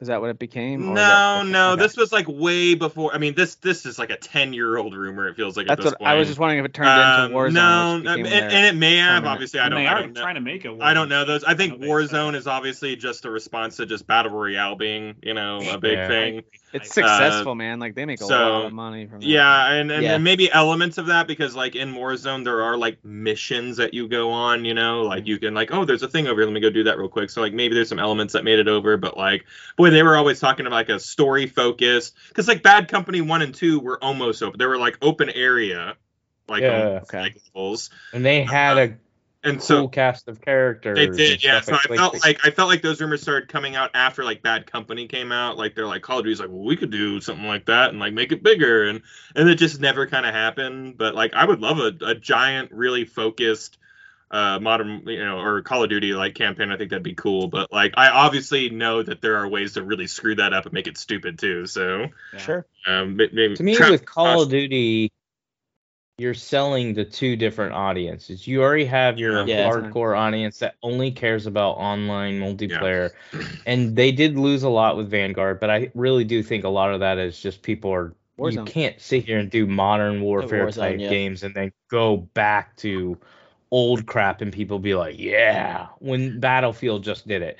Like, you lose that excitement. But isn't it also the Warzone? Like, a lot of those multiplayer people have shifted to Warzone, and they're there. They don't. Warzone is crazy pop. Definitely believe Warzone actually is like a good thing, but it's also cursing Call of Duty as well because they're not losing players. They still have a lot of players playing modern or the open world battle royale stuff, but they're losing players on Vanguard. So that's why I'm curious what Modern Warfare 2 will be. Will it successfully be able to do both? Like draw the attention of those people. And Modern Warfare is the big like multiplayer player, so I can actually see like the Modern Warfare multiplayer and Warzone both being really successful at the same time, but I think that would only work in a Modern Warfare game because I think that the multiplayer in that game is so beloved. Yeah. And I don't know if Activision really knows that, but you really do have two audiences. We are the smaller audience, I will say that. But you really do have a second audience that's like, dude, I'll buy your game day one for your campaign. I'll buy it. Can you just please do a good job with it? And so I think if they would go, you know what? We're going to have 2 teams. We're going to have one team that just strictly makes top tier multiplayer, has all the systems, levels, and everything. And then we're going to have a second team that works on a campaign for 2 or 3 years. And we're going to create this open area / open world action RPG first person shooter. You can do it. You can do it. So I think that's what I'm saying I want. Yeah. The last game I wanted to mention, I played the beginnings of Dragon's Dogma, and I've never played it before. Yes. There you go. Yeah. Very good. Oh my gosh. Very It's good. good. Right off the bat, it's good. I'm like, It's Yeah, cheesy, yeah. but it's good, right? Man. it's not like obviously the visual animations, like the cinematic animations or whatever, are rough because it's 10 a years 10-year-old game, but the combat still holds up big. But like time. even just like that intro song is just so like it's trying to be like rock and roll, but it's like but it's like Japanese and it's a little poppy also. Like it's just it's a unique game. It's a unique game. I went and good played stuff. it again, and here's what you should do if you want to make the game a little bit easier. All you have to do is go into where you get your pawns or whatever, and just friend request people that are extremely high level. They'll add you on Steam, and then you go in there and you get them for free. Yeah, So I have so a you pawn. use friend pawns for free, and if they're like if you're using a level 100 pawn, you can just have them power level you through that whole game. You know? Yeah. I have Oh, 2 pawns right now. That's so One's a fun. level I like that. 83, and the other one is just an infinite number. I don't know what that means. It's just an infinite, which It's means just he's infinite. extremely OP. That's cool. So, Yeah, and I'm he's playing it on free Steam right now because, too. like I So if said, you I guys just see friend my request pawns them. on there, Alright. you'll scoop my pawns up because I'm playing it on there as well. I started a Pretty whole new good. game. That's a hot I That's tip. a really cool put like 3 or 4 aspect of hours the in that game. game already. Yeah. Nice. Yeah. That's all I got for games. All right, let's cover a few headlines and then we'll wrap things up if you guys are up for it. I want to talk. We don't have to go super deep dive spoiler chat, but I want to get your thoughts on the finish of the Obi-Wan Kenobi show. So we can do some spoiler chat on that if you guys are interested in that. But before we do that, Kyle Is it wanted because of my Obi-Wan? full take on that. we'll talk about some headlines. So don't go into it yet. Don't go there yet. All right. Why is it So, because of Obi-Wan? Because of Obi-Wan, like the meme. God you know? damn it. God damn it. It's yeah. All right. Anakin. Oh boy. So Liar. No Man's Sky has been slated to come to the Switch for a long time. I Yeah. don't know how it's going to perform or look on that game because I got to tell you, I was playing it. My son fired it up on the Xbox One X, which is not a weak system, especially compared to the Switch by any stretch. And it didn't run super smoothly. Like it was pretty choppy. It was loading things in really late. I was like, man, you really need to play this on the new consoles or on PC to really get the No Man's Sky experience as it is now. I understand it was a disappointment for a lot of people 6 years ago, myself included in some ways. It's a much better game now. It's way prettier and it's much more demanding. So I don't know how this is going to run on Switch when it does release, but that release date is now October 7th.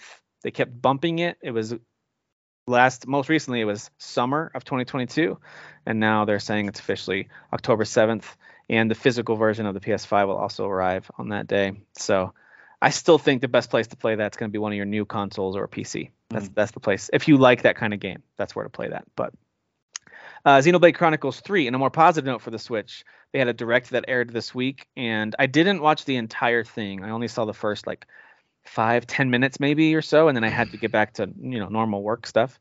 But I did watch some of it, and I thought the setting looked really cool. I don't know if you guys saw this or not, but the idea being that everyone in these two lands, there's these warring lands that are just in constant conflict, and the people who are born into this land essentially have 10 years to live to essentially just do battle. And if you live your full 10 years, then the queen honors you and essentially kills you into this bright sparkling dust of whatever that flies up into the air. So it seems like not a great way to live. And then, of course, the game setup, the story setup is that something happens. I don't know exactly what, but you meet this mysterious person, and now your party in the game is made up of a couple people from this side and a couple people from that side who now realize, hey, we have to figure out what's really going on in this world that's only letting us live for 10 years. And they talk a lot about, I only have a few months left on my lifespan. And the storyline looks pretty interesting, pretty unique. And the Xenoblade games have always done that. They always have had a very interesting storyline. The first one and second one, very different from each other, although similar in a lot of ways. This one looks to continue that trend. And I think it looks really cool. It might not be the most graphically impressive thing I've ever seen, but it looks like it'll be a lot of fun to play. So, did you guys watch I love those games. Yeah. I only watched a little bit because I'm already sold on the game, so I didn't really want to see too much. Mm-hmm. I've already pre-ordered it, but okay. Yeah, so, I mean, I'm excited for it, but I don't know any details. You know what it is, like you don't know. I was looking for some quality of life like upgrades and stuff like that, just because like those games are navigating them. I think Tim and I were musing on this. Navigating in those games is like it's preposterous sometimes. Like it's terrible. How do I get to the waypoint's right there? I don't know how to like. Okay, so I portal into another area. Nope, it says I need to go back this way. Like, the mini map is bad too. The mini map's so horrible. bad. Yeah. Now you can just press a button and a GPS line comes onto your screen. To be honest, that is actually why I didn't beat the first two. I got to the very end of the first one, and I got probably 3/4 through the second one, and I kept getting lost. And I've restarted the second one, not restarted the game, but like went back to it, the second one, multiple times. I'm like, I don't know where. Yeah, the second one is a big offender. This one, the definitive edition of the first game. I don't know. They did a better job of like making it a little more obvious of where you're supposed to go, but even still, I got lost. But like in 2, I was just like, what were you guys doing? Like I have no idea. There's too many levels and layers of the maps, and I never know where the waypoint. It was too obtuse, Yeah. Did they address that in the direct? Yeah. So now you press a button and like a line to your destination on like right in front of your character like appears. Yep. So you just press a button, like a Quest 4 site, like a video game is supposed to do. Like almost all of it. Like you jump in a car, you go to a mission. There's like on the mini map, there's like a way to go. But the Mafia remake gave us the best example of it already. Just do that, people. Come on. Except for Elden Ring, which doesn't tell you the turn signals on the streets. Yeah. It's so great. Unless it's Elden Ring, where they don't tell you anything, and you just have to figure it out. Right. Yeah. So it's that I needed because like these games, that's awesome. These games are like 100 hours. Like there's no time to like be like caught up on superficial exactly of where to go next and stuff like that. And I feel like that's I'm gonna beat this game. Like I'm pretty excited for that. Yep, it's 1 month away. Who's planning on getting this game day one? Me, 100%. I've got every single one of them day one at this point. So I feel ashamed as obviously the person who likes anime and JRPGs. I never finished the first one. I don't remember what ended up distracting me. I am just like Kyle and Derek. I haven't finished the first or second ones, but I've played them both for probably 40 hours plus. Right. And a combination of if you step away for too long and come back, you're going to be very confused. But even while you're playing, it's like, what am I doing next? They didn't do a good job of guiding the player through a very complex game, and that's just and there's a lot of mechanics and stuff like that, and like I don't mind jumping around in this series. It's like Final Fantasy, like they're separate. None of it connects. It's all separate stories. Separate. See, worlds, I thought there was a connection with all three of these. Is like that the not sword? The there's elements. Yeah, maybe like there's a Final spiritual Fantasy. connection, but like Final Fantasy. But I thought the world was like actually the same, but it's like years apart or something. No, okay. I thought it was, but could be. I don't think so though. I don't. Well, you're on. Well, those the big giants. That's only in the first game. Like that doesn't exist in the second game at all. Yeah. So maybe some lore bits and stuff like that, but like they are not connected at all. Was like Xenoblade Chronicles X. I think X was on Titans. I don't remember. Yeah. That's the all mech one. No, I'm saying that's a sequel to the first one. Yeah, I'm saying I think it was on like the Titans or something like that. I don't remember.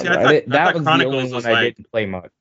See, Chronicles I thought was completely almost like where like their spiritual successors with like these games, like that one X like was completely different because it was all mechs and like sci-fi and stuff like that. Like it was. So this whole time I've been thinking I need to like start back at the original. No, that's why I want to bring it because every time we bring this game up, you're like, just I need to beat one. 3. I was like, you don't interested. know. Yeah, that's not what the series is. It's not a continuous story. I mean, I still want to do that because it was a great game. One's considered one of the greatest RPGs of all time.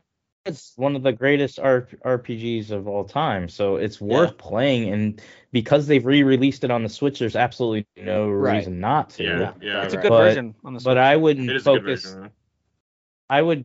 If you're excited about playing a new game in 2022, like I talked about earlier, we like buying games. There's nothing wrong with that. Buy the third one and play it. Have fun with it. That's what I'm doing. I'm not gonna let the first two hold me back.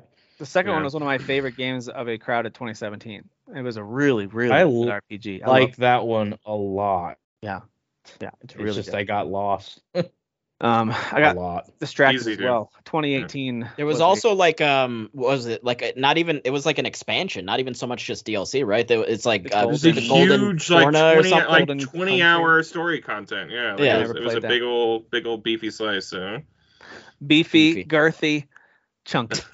Which is what they're gonna do with this third one too. So Yeah. they Yeah, really yeah. support these games big time. Yeah. these Monolith, right? Monolith. They're Soft? insane. Yeah. They're insane. Yeah, like insane. they're some of the best people out there, the unsung heroes of open world video games right now. Well, speaking of Ubisoft a little earlier, Far Cry 5 is being added to Game Pass on July 1st. So you can try that Okay. one out if you've skipped it for some reason. Tiny Tina's Wonderlands is finally on Steam. It was only on Epic Store before, so you can play that on Steam now.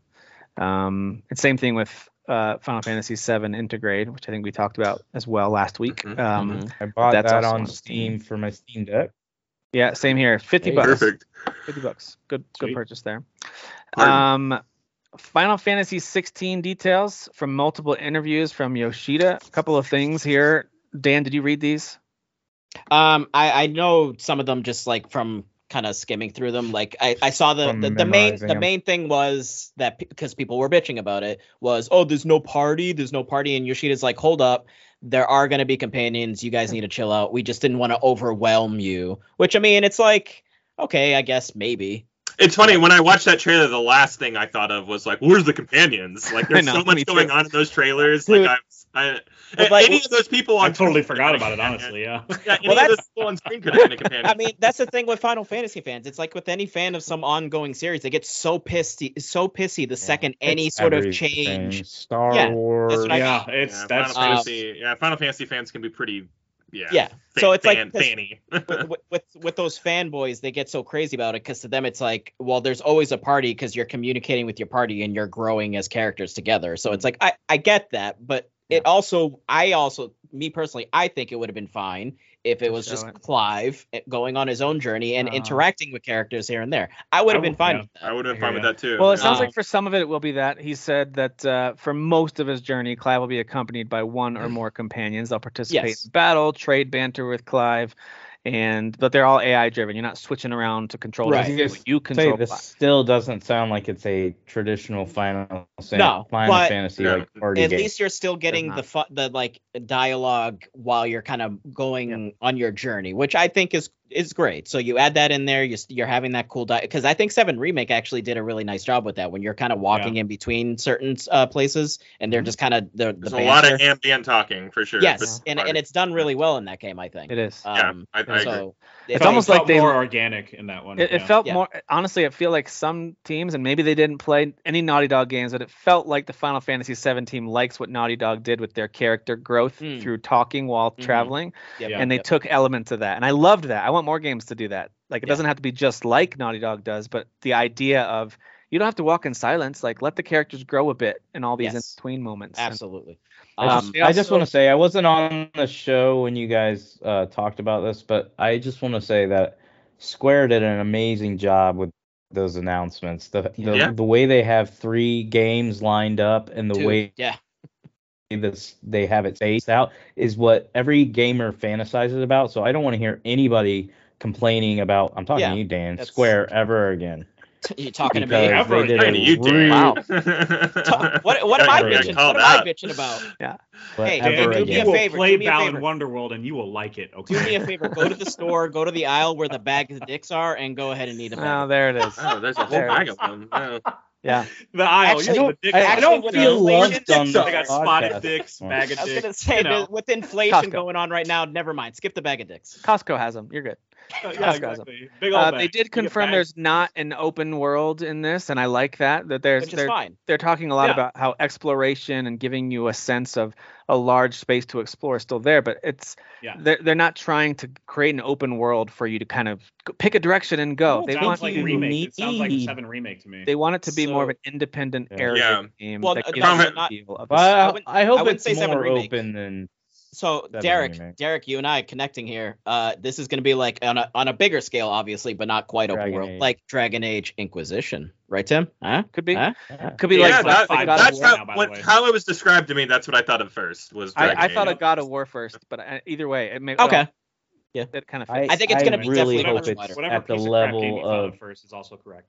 And 15, like that, everyone thought was 15 was open world. Kinda. I mean, like you are supposed to. There's one direction that you go in that game. Yes. Yeah. It's through an open world, but like you just can't choose any direction and walk and be like, yeah, I'm making progress. You know what I mean? I mean, you can, but you're not going to do anything. Yeah, I get it. And specifically, that's why I think it's actually a good decision, because I'm a big fan of 15. Loved it. I even liked the open world as far as like the freedom of how it looked and everything like that. But I feel like when you make things a little bit smaller while still making it open and big, you can add, not only make it more like a better looking game graphically, but you can add more details. You can have more things to explore, more focused.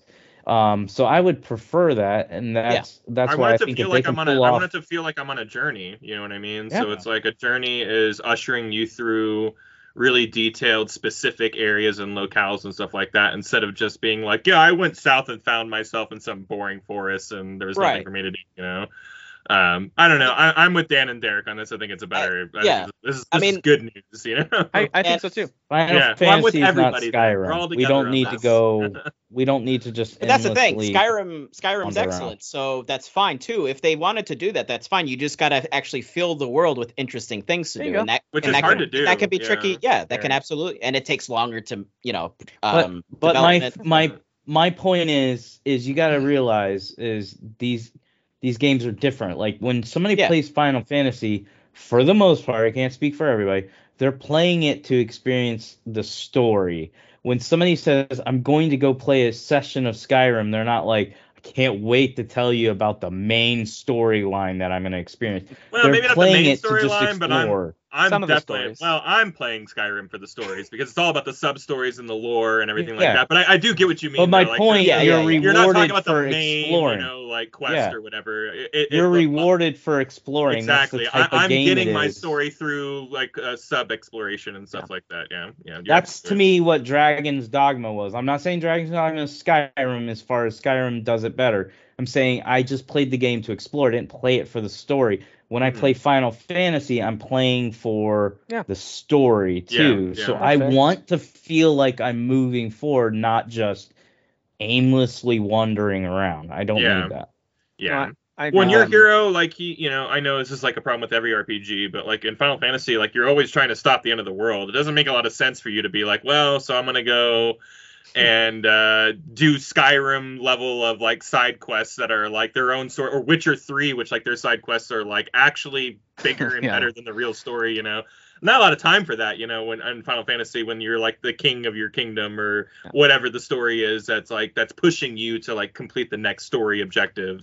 So yeah, I kind of like that pacing, or that like linearity of storytelling. Linearity, great word, bro. Proud of you for that word. I meant to say earlier too, with the Xenoblade Chronicles 3, you just made me think of this. It might end up being a world-saving story in the end, possibly, but it seems much more like it's a life-saving type of a thing. Like the idea is like your lives are short for some reason. There's some kind of control happening. So I just thought that was cool. Yeah. I meant to highlight that earlier. That's a really interesting take on what the goal seems to be and what they've shown in the direct. That was bold to use child soldiers. I thought that was bold. That was like, yeah. Seriously. Nothing jolly about this. Yeah. So Tim, you didn't put it down here. I think, and not so much a detail that you guys would care much about. And I haven't gotten to Heavensward, the Heavensward expansion in 14, Final Fantasy 14 Online.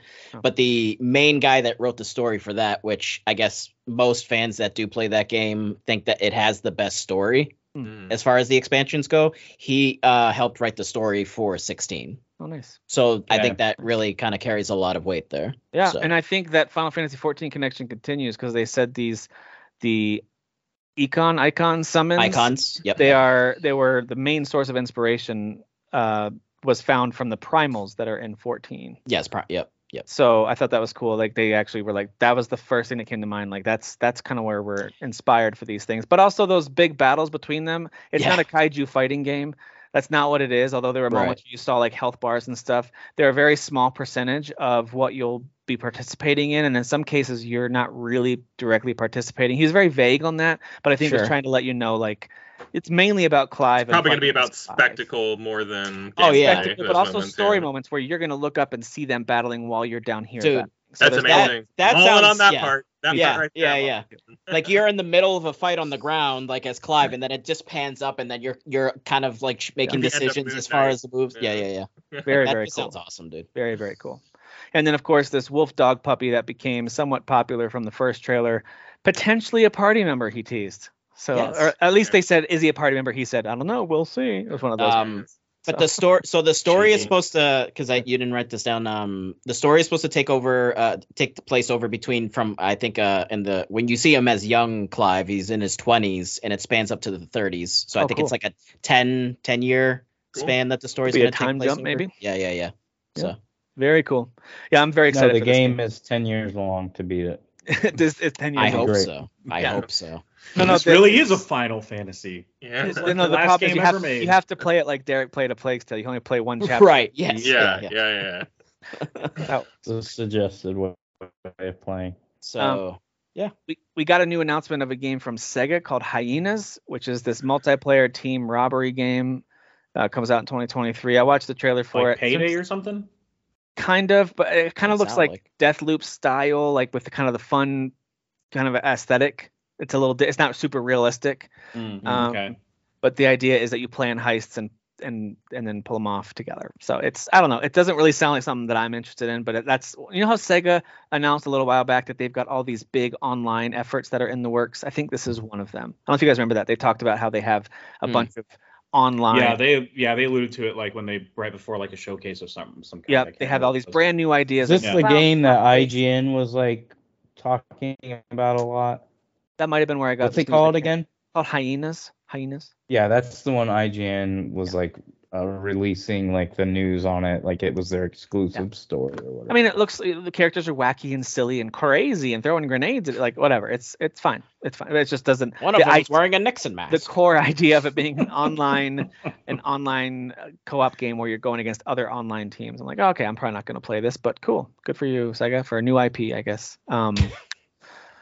Plague Tale Requiem. I did not watch this because I'm at the point now where I don't want to see anything else about this game. I just want to play it. So that's October 18th. So I'm not going to watch the video they put out. They did show some new gameplay, but I'll just say my suspicions were confirmed that these areas are much larger than in the first game. Like, and what I mean by that is like you dang it, whatever. Screw that thought. The gummy is hitting me really hard right now. We're getting to that point. We're getting to that. Woo! But anyway, so they did include a stealth gameplay element that's similar to Last of Us Listening, where like you can kind of see through the enemies through the walls and stuff. So it's not as strictly linear as the first game was, because enemies are like all over, and you have to figure out completely different ways around them. And the maps that they designed are big enough for you to make different decisions and stuff. So I will say it's bigger. You can tell the budget got a little bigger for this. Yeah, that first game was a hit, and so the spirit is still there of it being not a AAA game though. Okay, and that's October 18th. So I tell you what, October is looking pretty full right now. Just as a quick kind of summary of what's coming out in October, we've got Marvel's Midnight Suns on the 7th, Forspoken on the 11th, Plague Tale Requiem on the 18th. Scorn on the 21st. Scorn. Gotham Knights. Tapestries. Gotham Knights and High on Life on the 25th, and Modern Warfare on the 28th. It's a pretty full month of games, like wide variety. Sweet. Pretty full. I'm so stoked for Forspoken. Lastly, here on the news that I've got, at least there's plenty of other news stories that I didn't highlight. These are the ones that I just grabbed. Miyazaki says that From Software's next game is in the final stages of development. So I was kind of looking back on this a little bit, and they actually talked about how they've got their teams in some ways working together and kind of like cross purposes together on the team working on. I think at that point it was was it 4 games? It was a lot. Yeah, I remember this from years ago. And there was like Sekiro was one of them. Elden Ring was one. There was one other one I forget, but they're saying that this 4th game, whatever it is in the final stages of development. Right now, the rumors that are pretty strong seem to be leaning towards Armored Core 6, but there's no confirmation of that whatsoever. But that's what that would be rad. That would be rad. What's interesting too is that this one, according to the pieces that people have put together, probably started development in 2016. That timing works for a Bloodborne sequel, which was a 2015 game, but that's probably, being overly optimistic. Probably Armored Core 6, but yeah. Armored Core 6 would be awesome. I wonder if they would go back to the because I think what was the one on PS? I think there was one on PS3. I never got into these games, so I don't know. Okay, there was one on PS3 that was a little more actiony.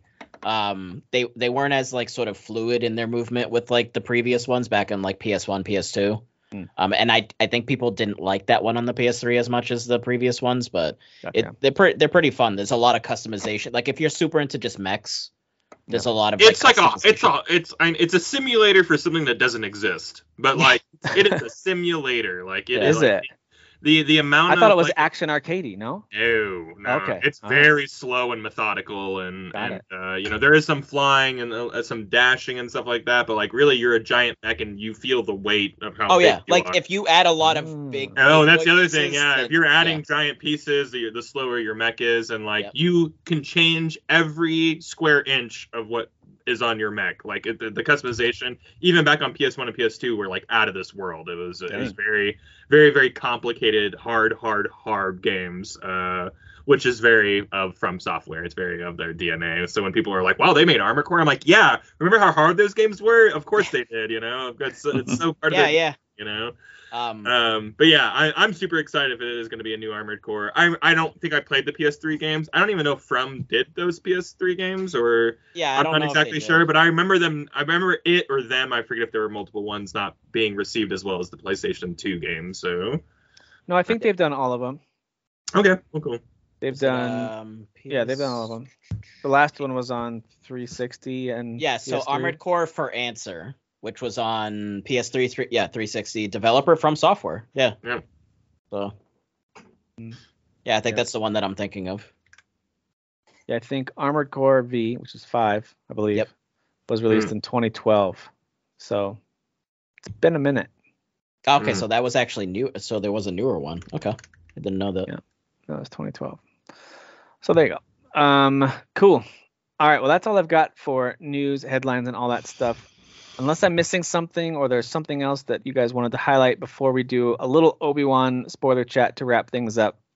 Last chance. Anything else? Yes, I have a lot. I'm sorry. I'll whatever. I'll cut a few. Umbrella Academy season 3. Oh, this is stuff you're watching. Yeah, go for it. Go for it. Yeah. So Umbrella Academy season 3 is really enjoyable. I don't know if Kyle's done with it yet, but I'm on episode 8, episode 7 or 8. Yeah. Really enjoyable. It's not like The Boys where it's like you can't do that on TV or anywhere. But it is entertaining. It's R-rated. It's still R-rated, really violent. Is important. And the characters are just really well written, in my opinion. I think it's got the best style. Not style. Style's not the right word. Like vibes, I guess. Like every season, going for like there's some really interesting like James Gunn level. Good. James Gunn level of like music usage in all seasons 1, 2, and 3. So it's just like if you're a real big sucker for like the right song coming on at the right moment, like this series really handles that well, I'd say. Yeah. So it's fun, and I can't wait for you to get to the finale and see what you think there. That's was it? I like that every season. It's Netflix. Every season, like it's like the world's ending and we caused it. Every single season, and I never get old. Yeah, I never. Yeah. Like, I'm still it's different enough. Like the way the world's ending, everything's different. Like just every season is different. It's a good show.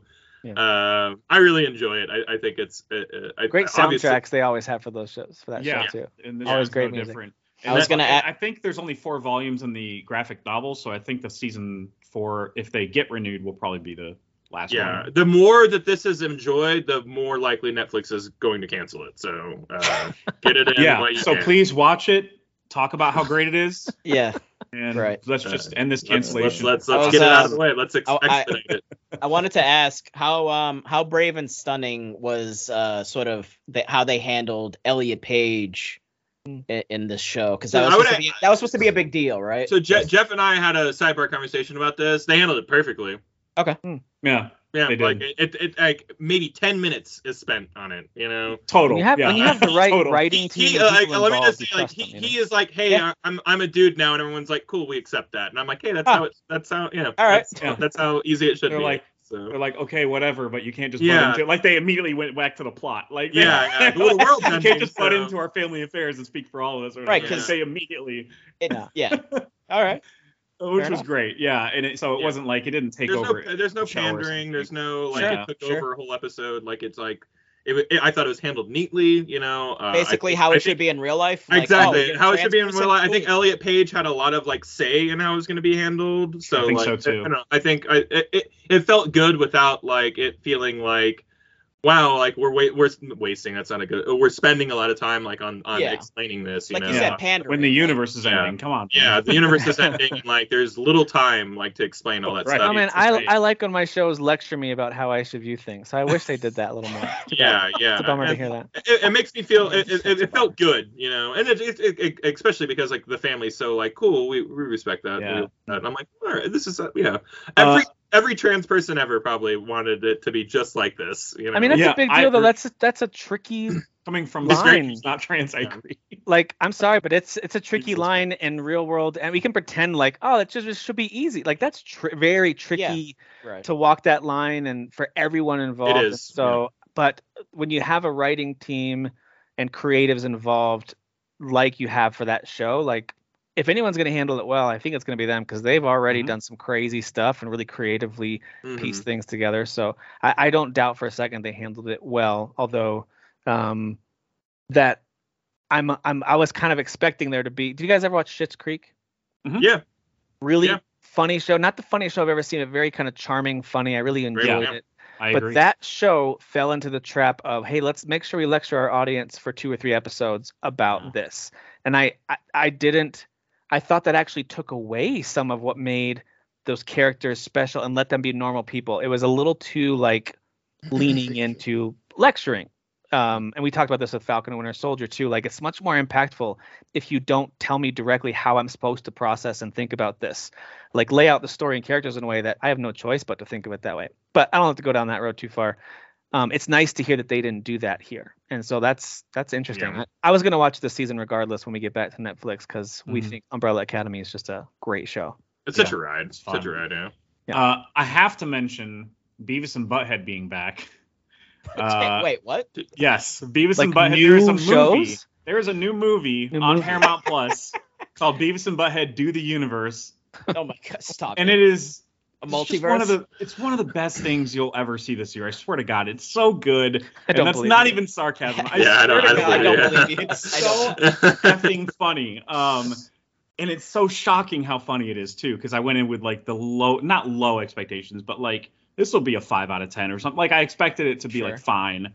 But like they really put them, man, they did such a smart thing of like having them be at NASA at the beginning of the movie. There's a long thread there. I'm not going to pull on it because you got to see the jokes and how they get there. But they get there in the late 90s, and then something happens, and they're suddenly in 2022, and like the all of the modern technology and them being talked at about like white privilege and stuff. It's just there's just so many great payoffs to those jokes. Like immediately the next scene when they discover white privilege, immediately the next scene they go to the cafeteria and they're like, that cake is ours and yours. White privilege. So it's the same voice we actors, have white I'm guessing. privilege. We can do what we want. So they totally misunderstood it, like they do everything. God dang it, it's so funny though. I promise, it's really funny. And it's on. If you got Paramount Plus, and Tim, they still didn't cancel your subscription. I still get it for free right now. So They don't listen to our show then. You're good. they don't. The good people at CBS and Paramount do not listen to the Current Gen podcast. They That's do all not. right. Well, thank God. And I just wanted to mention right before I jumped on, I was watching Prehistoric Planet, which is a Richard Attenborough docuseries Yeah. on Apple Plus, TV Plus, whatever. And Hans Zimmer does the score for that. I love that guy. So I'm baffled at this technology, like, because it feels like I'm watching dinosaurs and they filmed it. Like, it's just crazy to me how detailed everything is in this show. Does it tell a story, or is it done like a nature documentary? Okay. It's done like is it Richard Attenborough? I always confuse him. We talked about this before. It's David. It's David? Right? Yeah, it's David. So David's not the one that's in Jurassic Park. Okay, just making sure. So they kind of do like this loose thing where they follow one specific species through a day in the life or whatever. But he does that on like all of his documentaries that he's Yeah. So he's kind of doing that with this, but it's just I'm just amazed that the CG doesn't feel. Is it just like that, or is there more of a story? I guess I'm still trying to get a. Not really. Okay, it's not really. No, there's not like a story. It's just. So it's like this mother Triceratops is walking. Yeah. Okay, that's all. Yeah, dude, that type of stuff. David Attenborough is 96. Yeah, he's wow, dude. He actually died 20 years ago. And, they showed him on camera, and I was like, he's a corpse. What are you doing? Yeah, you should. You can't Weekend at Bernie's this guy. They're like speaking of dinosaurs. Yeah, exactly. Yeah. And also speaking of dinosaurs, look up on YouTube. Richo Attenborough hates the poor. Oh, thank me later. Oh no, not a big fan of poor people. That guy. That's funny. But that tracks. That adds up. As we actually, mentioned that show, I gotta give a shout out to both Thomas and Jackie from our group. They both have talked about how this show is awesome. Yeah. So I do need to check it out. I'm not huge on nature documentaries, whatever, but it's just if enough people are talking about it, then I'm like, I am. All right, I'll check it out. Those are very much my jam. I like those. I like those, and I also like really good visuals too. So I like both. Yeah, the visuals are what making me go, okay, let's go to the next episode. Dude, I can't pretend like I don't go down the rabbit hole of YouTube videos of animals doing crazy stuff or funny reactions or crazy fights. Like I definitely fall down that rabbit hole when I'm like, I should be going to sleep, but I keep watching bear attacks or whatever it is I'm watching. You know? So, that's dark. Yeah. I'm just watching the Revenant scene over and over again. Or it could be like watching a deer and a puppy become best friends. I'm like, oh, let me see that happen. You know? Yeah. That's me on TikTok. Like half that's me on Facebook. Just adorable like Dodo stuff. And everything. I think that's my whole like feed is just like cute animals. I'm like, all right, I'll watch that. Anyway. I did want to mention, I don't know if you want me to go into it at all, but I did see 2 new movies that came out this week, Elvis and The Black Phone. Okay, yeah. I like Elvis. How's Ethan Hawke in The Black Phone, real quick? But Ethan Hawke he has strangely found his like niche this late in his career where he can be a creepy yet somehow charismatic dude. And this one is way more creepy than the cult guy from Moon Knight. But seems like it. Yeah, obviously. But I don't know how, man, you can like feel his facial expressions through those masked scenes just by his breathing being so off. You're like, this is discomfort. Like it's really hard to watch sometimes. Just his performance. Sure. There's nothing about it that's like scary though, but it is creepy. There's some creepy moments, and they do try to do the cheap jump scare thing that a lot of horror movies do, which is fine. But the story having like a supernatural element where like these 2 siblings can like kind of talk to ghosts and stuff. It's in the trailers, I promise. They can kind of talk to ghosts and stuff. So when one of them and they're kind of discovering this supernatural part of their life, I guess. So when one of them gets kidnapped, the boy gets kidnapped. He's like talking to like ghosts through the phone that's in the disconnected phone that's in his room in his basement where he's locked up. And like he's talking to ghosts through that have been there before. Meanwhile, his sister's having dreams or whatever. I'm not going to go into that. But there is a scene where she's interrogated by the cops on her dreams. And she like gets so mad at them. And she's like, she calls them fart knockers. And I just forgot that word existed. Like fart knockers. I was dying. I was like, I couldn't believe what I heard. I was like, fart knockers. You know what? That's one of the more underappreciated insults. It is. You know? And the movie's set in the 70s, so I'm like, oh, this tracks. Like, Fart Knocker was still pretty popular in the 70s to 90s.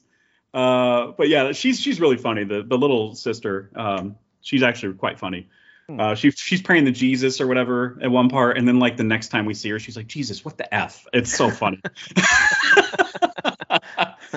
But Elvis I thought it was going to suck because Baz Luhrmann, who did Moulin Rouge and Romeo plus Juliet and Australia, his movies just annoy the bejesus out of me. He did Great Gatsby too with Leo from all the gifs of him toasting you with a martini glass or whatever. Mhm. But yeah, so he does this like quick cut edit style, like on like every scene.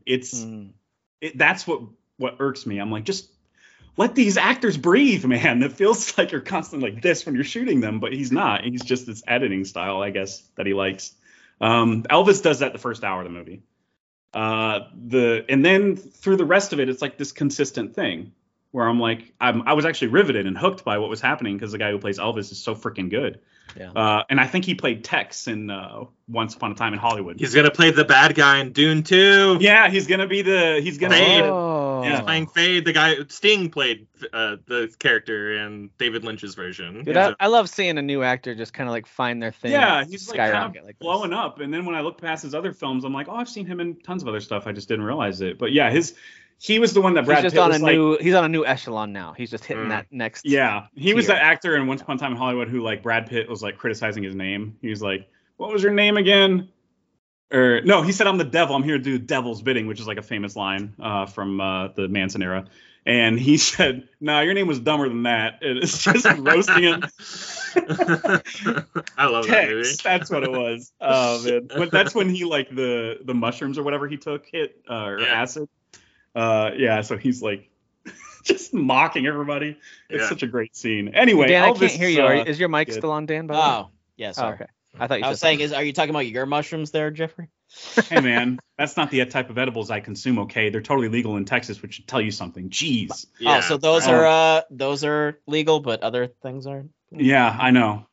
Doesn't make sense here at all. Loopholes. Sorry, whatever. got real world there for a second. So, but yeah. So like, there's a part where Elvis apparently he did this for real, or this happened for real. He plays a baseball stadium type gig, kind of like the Beatles did back in the day.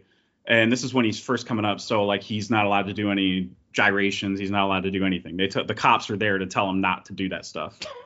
And so he does, and he gets pulled off stage and arrested.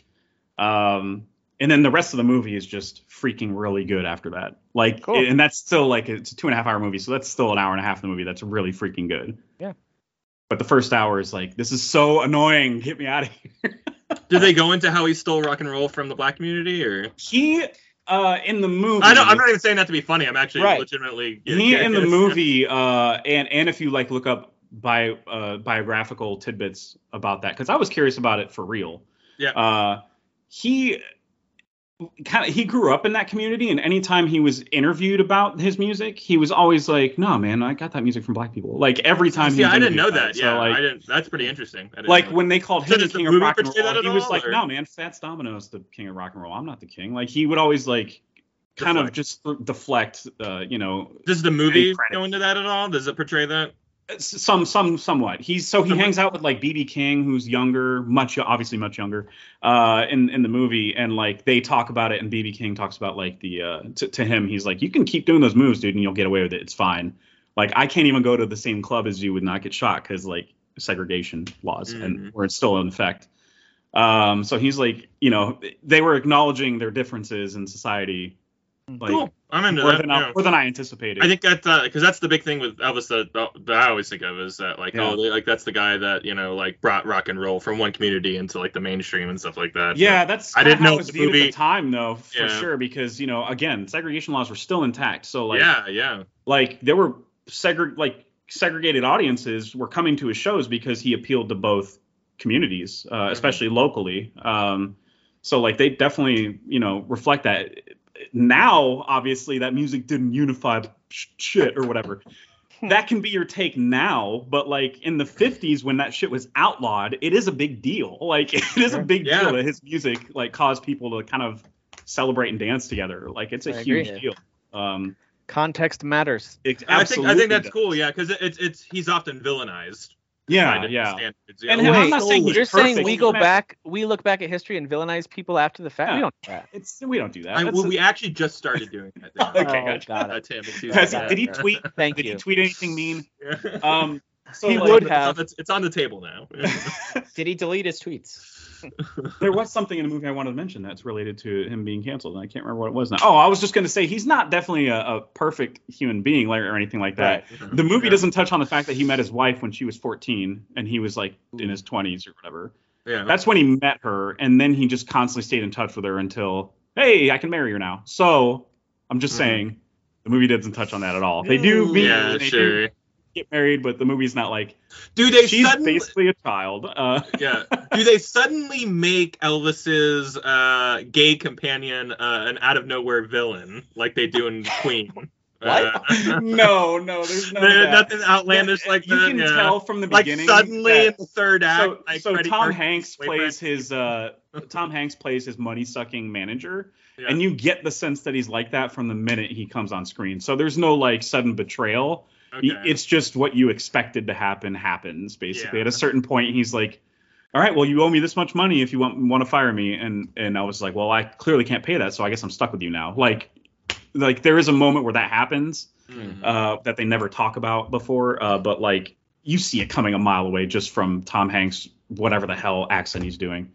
Like you can just tell this guy's mustache twirling and cartoonish and evil. Yeah. So there's no. It's not like surprising. Like was it the Queen movie that happened? Yeah, Queen movie is Freddie Mercury's like Or is it boyfriend. Rocketman?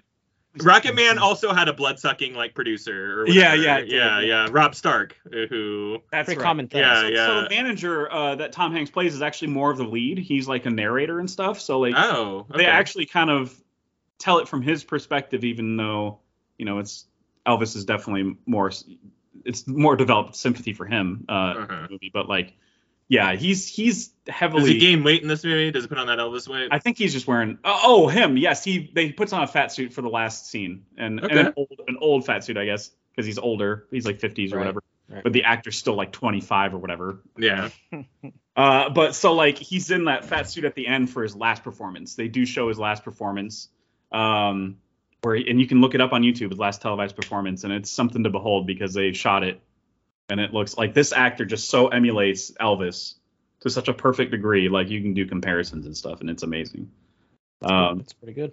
So I don't know. I mean, it's not really a musical in a traditional sense. The music will happen, and then it'll kind of cut off through dialogue. So music is kind of more in the background, or I don't know. There's never really a full song section, except for when he starts his Vegas gigs. I think that's the first time I recall hearing an entire song. So yeah, if musicals aren't your thing, it's not a traditional one. That's what I'm trying to say. I do like musicals. I just continue to not usually be interested in biopics. They just don't. I get that because this one is literally doing Walk Hard. Like in the first act of in the first 15 minutes, he's like around black people and going to black churches and listening to black people play blues, and like it's literally Walk Hard. I mean, to be honest, that's another one I haven't seen because I'm not interested in biopics usually. So like Walk Hard is Rocketman. a spoof, though. You haven't even seen I that? thought I was talking about. I was thinking of Walking the Line. Oh, gotcha. Yeah, Walk Hard is a spoof of like Walk the Line / Elvis's entire life. And it's so freaking funny, dude. Oh my god. But yeah, that movie ruined music biopics, like all of them, going forward. So good. The fact that Elvis still managed to suck me in, even though being aware of Walk Hard's existence and all the jokes in there, that says I think that says more about the quality of the performances and what was happening in the movie. Nice. I talked way too much about Elvis. Can we get to Obi-Wan? Oh my god. That wasn't our fault. That was Texas's fault. It's always Texas's fault. Yeah, I think we're blaming. Who else can we blame for things that are going wrong? Hey, Kyle. Old white people. I wanna lean into Kyle for this question because we don't have to do this. We don't have to talk Obi-Wan because I know that can be annoying and frustrating, especially if you're a big fan. Just want to enjoy it. That's fine. But I generally have almost all positive things to say, but if you guys aren't into getting into that right now, if it's been a long show and you're ready to go, we can do that in a different time if you want to. I took all the time up with Elvis. That's what I specifically have strong feelings. I mean, as I would assume most people do about the last episode. Kyle, what are your thoughts? Yeah, I mean, whatever. I don't care. Yeah, okay. we can talk. I only say that because same with Dan with Final Fantasy, you with Star Wars, we all kind of have our thing. I don't know if I have anything at that level for either of you, but anyway. Me with John Mayer. Just don't even. Jeff with John Mayer. Just don't even try. Jason Mraz. I only say that because I know that because the conversation is already so intense around these IP, whenever anything happens with them, it can be exhausting. And so when we just want to have just kind of a off the cuff, Exhausting's a good word. Yeah. it could be frustrating if you weren't really like, I don't want to talk about this anymore. So I just wanted to check. Does that make sense? I think that's super thoughtful of you. And yeah, I mean, I am usually too tired, because I even said it in chat. I'm usually too tired to talk to people about Star Wars. I literally said that in chat like 2 days ago. I think that's me with at least with Last Jedi. Like, Kyle, as this is the as soon safe as a hater place. brings up Last Jedi, I go, we're done. Well, with and this. Can't do the I same. don't care, dude. I'm so happy people have their own opinions and everything like that. Just him worded it really well. It's just like sometimes I just want to enjoy something, tiring. and like I don't like all the extra noise is like annoying. Very. Well, that's very. the thing. Like, I've tempered Listen, myself about it. I say that because conversations about anything are exhausting these days, because everyone has a lot of I've been thoughts tired about a since lot I of called in. things. It's crazy. Yeah. I'm tired of the political conversations and the cultural straw mans that are being. I'm tired of all of it, and so Tim, if you don't did- like them, then you're racist. That's what I didn't. happens. Oh my gosh. Like, you can't have a view on anything without someone else telling you how horrible you are because of that view, and that includes Yeah. Star Wars, crazily enough. So Yeah, anything, it includes anything. Everything's on the table. It includes yeah. anything. So It I feels just like wanted it to at float this point. Yeah. So I generally have positive things to say after being kind of up and down throughout, and it's because, let me just throw this out there. I don't have a ton of detailed thoughts to go into, but I just wanted to say I got to the point where I was like, hey, this is an interpretation of no, this is a specific story within an interpretation of the universe, and it doesn't have to connect every, like, I think of it like building a building. This is not like putting a new building in where all the pipes have to connect perfectly, otherwise the whole neighborhood's going to be a mess. This is not what that is. So like, and a lot of times we think of it that way, like, hey, if you're going to insert this story right here into this spot in the timeline, you better not mess up one detail or you're done.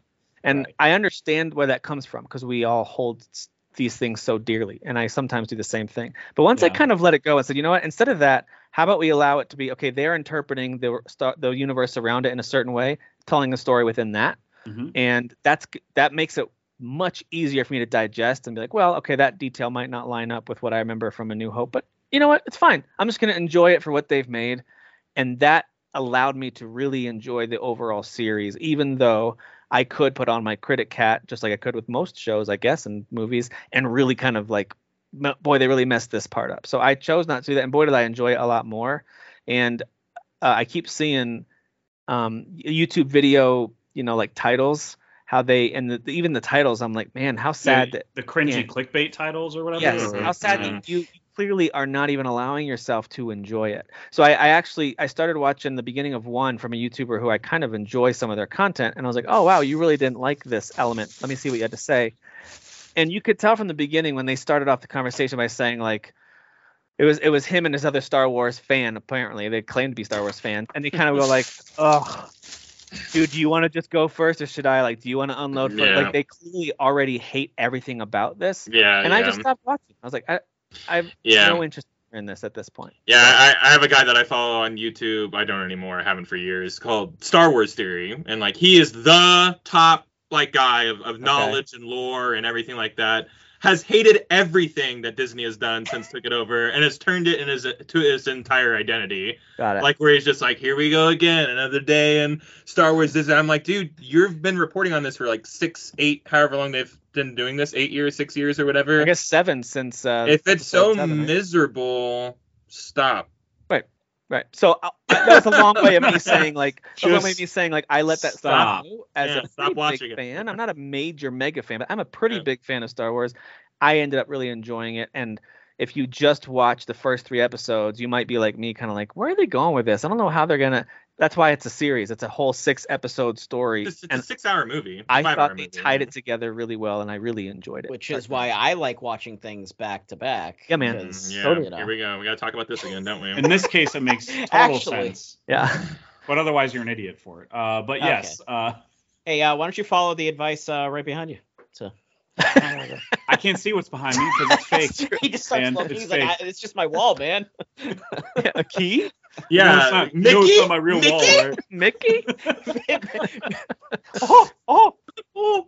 So what were your guys' thoughts? And you can get specific if you want to. This is going to be spoiler-ish. All of us have seen all the episodes, so if you're listening or watching and you don't want to hear anything about it, You can. This is the last The thing we're episode talking ended about. for you, So, yeah. you can shut it down. I But can't believe they killed Luke, man. That's crazy. Yeah, it really Was there actual we're articles? really in the multiverse of madness now. You know what I mean? Was that real though? Were there actual articles being written? Like, are they gonna No, kill? you can't. Anyone who like you can Photoshop anything these days. You know what I mean? So Yeah. it's like I just wanna make I don't sure. know what's real or what's not. I you think It's know? hard to there say were- because I I don't visit think that there were website. speculative articles before the final episode saying, "What if they did this and they create a multi?" There were speculative pieces Oh. about it. I think. Okay, Dumb. well that's dumb. It's just Yeah. not. That's not what Star Wars has ever been. Yeah, right. About, so in that'd be fact, really- in Rebels, they introduced time travel and stuff like that, and they're like, no, let's not do that again. So can I just point out the things that people Yeah.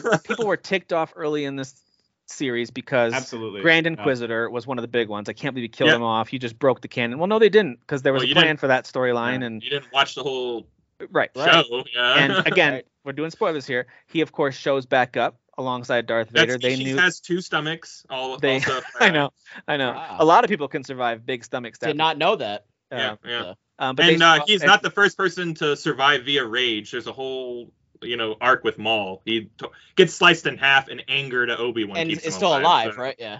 Yeah. So this is So- like a little poke in the stomach, like Maul got literally sliced in half, so Right. whatever. Yeah. So what do you guys think about the?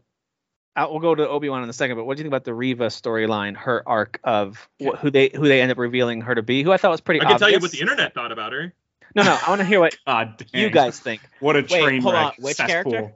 And by the Reva, way, the third it's sister. a few jerks. Oh, but okay. Wait, what do you think about what they did with her storyline, Well- which I think was telegraphed, but still? Yeah. It's a classic story of of light going to dark and dark going back to light. Yeah. You've seen that story with like Quinlan Vos, maybe not you guys, but people Star Wars fans have seen that story before. Kylo Knights of the Old Republic, Kylo Ren's a good example of that. Okay. It's something that has happened many times before. So people who were mad about it, I was just like, well, this happens a lot. This is a pretty used storyline or whatever. Yeah. I thought the even the sister in Fallen Order, like she's kind of like at the very end, it's like, hey, maybe I was wrong, and then Vader kills her at the end. So it's just like this is a story that we've seen plenty of times, and I thought the execution was fine. I thought it was good. I kind of think it was a weird place to put it in with such a personal story with Vader and Obi-Wan. So like sometimes it kind of felt disruptive, like being there. But I can see that. Yeah. But I don't. That's not a criticism. It's just more of an observation, But you have to have the Inquisitors there because at this time they're at odds with Vader, like vying for like the Emperor's eye, So like Vader hates the Inquisitors and their existence and they're just kind of tools to him and stuff like that. And they're very existing during this time, so they had to be in this show in some capacity. If Vader was going to be in there, because they were kind of always in his litter, So I've seen a lot of criticisms like the fifth brother, like Han from but he doesn't do anything, and all these people don't do anything, and it's like, yeah, they don't, because it's not really about them. We're here to see Obi-Wan and Vader, face off. They're just there because in the canon they would have been there, they would have been there in the situation.